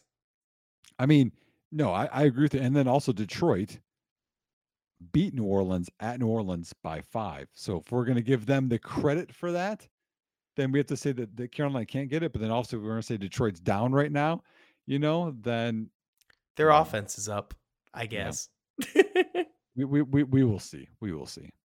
But then I'm okay. I know it's way down the road, but is this quarterback drama in New York hilarious or what? The way that works into the New England game that's coming up has me rolling. They cut Tim Boyle. That was like the most random thing. Well, He's your starter. I think the implication is that Tim Boyle's the one that leaked the Wilson wanting to not do it thing. Really? That was Rogers came out and said, whoever that is, we need to get to the bottom of it and deal with it. And then Tim Boyle gets cut. I'm not. It's true gut dot connecting, total speculation. Yeah. But Could be. that was the vibe I got. And then also like, why would Rogers come back? You know what I mean? With like this. Why would he come back? It's So you're bad. going to get either Zach Wilson or you're going to get Trevor Siemian against a New England defense that am I allowed to say they're balling? No. I mean, but also like they play 6 points. They threw a Houston, 6-point shutout. Houston, yeah, to the Chargers. Houston at Miami, Washington at Cleveland at New England. That's who the Jets play. Those are a lot of bad teams. Besides Miami, I mean Houston's playing better, but like Washington, Cleveland, New England. It's bad offenses, but I don't know if their offense is going to score against Cleveland. We will see. We'll see. It should be fun. This is a great set of races. A great set of races for the tank. We also got that big time Monday night win by the Bengals that gave the Jaguars a loss, that gave the Bears their tiebreaker back. We got number one with a 1.5 game lead. And then you hope Lawrence is back because Carolina plays Jacksonville later in the year too. Right now, I don't know how you're feeling. Okay. Well, this is the last thing I will say. And then the only thing I am allowed to say, I'm signing a mentally, legally binding contract, is the outro. Right. But if Carolina loses to Atlanta and loses to New Orleans, I think we got it. I have total faith in the Packers to beat this Panthers team. I have total faith in the Jaguars to beat this Panthers team. And then at that point, if I have done the math correctly, they will have that one game to give where what happens in Tampa Bay does not matter. I think that they have it no matter what anyway, right now. If New England wins a game, definitely. But like it's if you lose in the Superdome, Bears odds go up. If you lose in Atlanta, Bears odds might hit damn near 100. And woo! Anyways. I get it. What would you like to say? We got to cut it, man. We're going to be at 3 hours here. We aren't. We're going to be at 2 hours and 15 minutes. But thank you so much for listening. Let us know if you're enjoying the podcast. If you made it to this point, I don't know, post something that says you did, because you're a hero. Like, should we ask questions that they have to answer? We know if they did. What question do you want to? What's your score prediction? I don't know. There you go. Perfect. Easy. To tweet us or something. Maybe send me an email. But anyways, we love you guys. Thank you so much for listening. Nick, how things going in the DFS world? You still hot? No, I'm not hot. I'm a little cold, so we're trying to bounce back, but I'm still way up on the year. I was gonna say, yeah, I'm like easily 4 digits up on the year. You're good to go. And so then keep an eye on DBB as we go through a bunch of different things. I've got a neat little article that is not coming out soon, but it's coming out soon, if you get what I'm saying. And so keep an eye out on the channel for streams, anything else that may come up. And until next time, Bears fans, bear down, and thanks so much for bearing with us.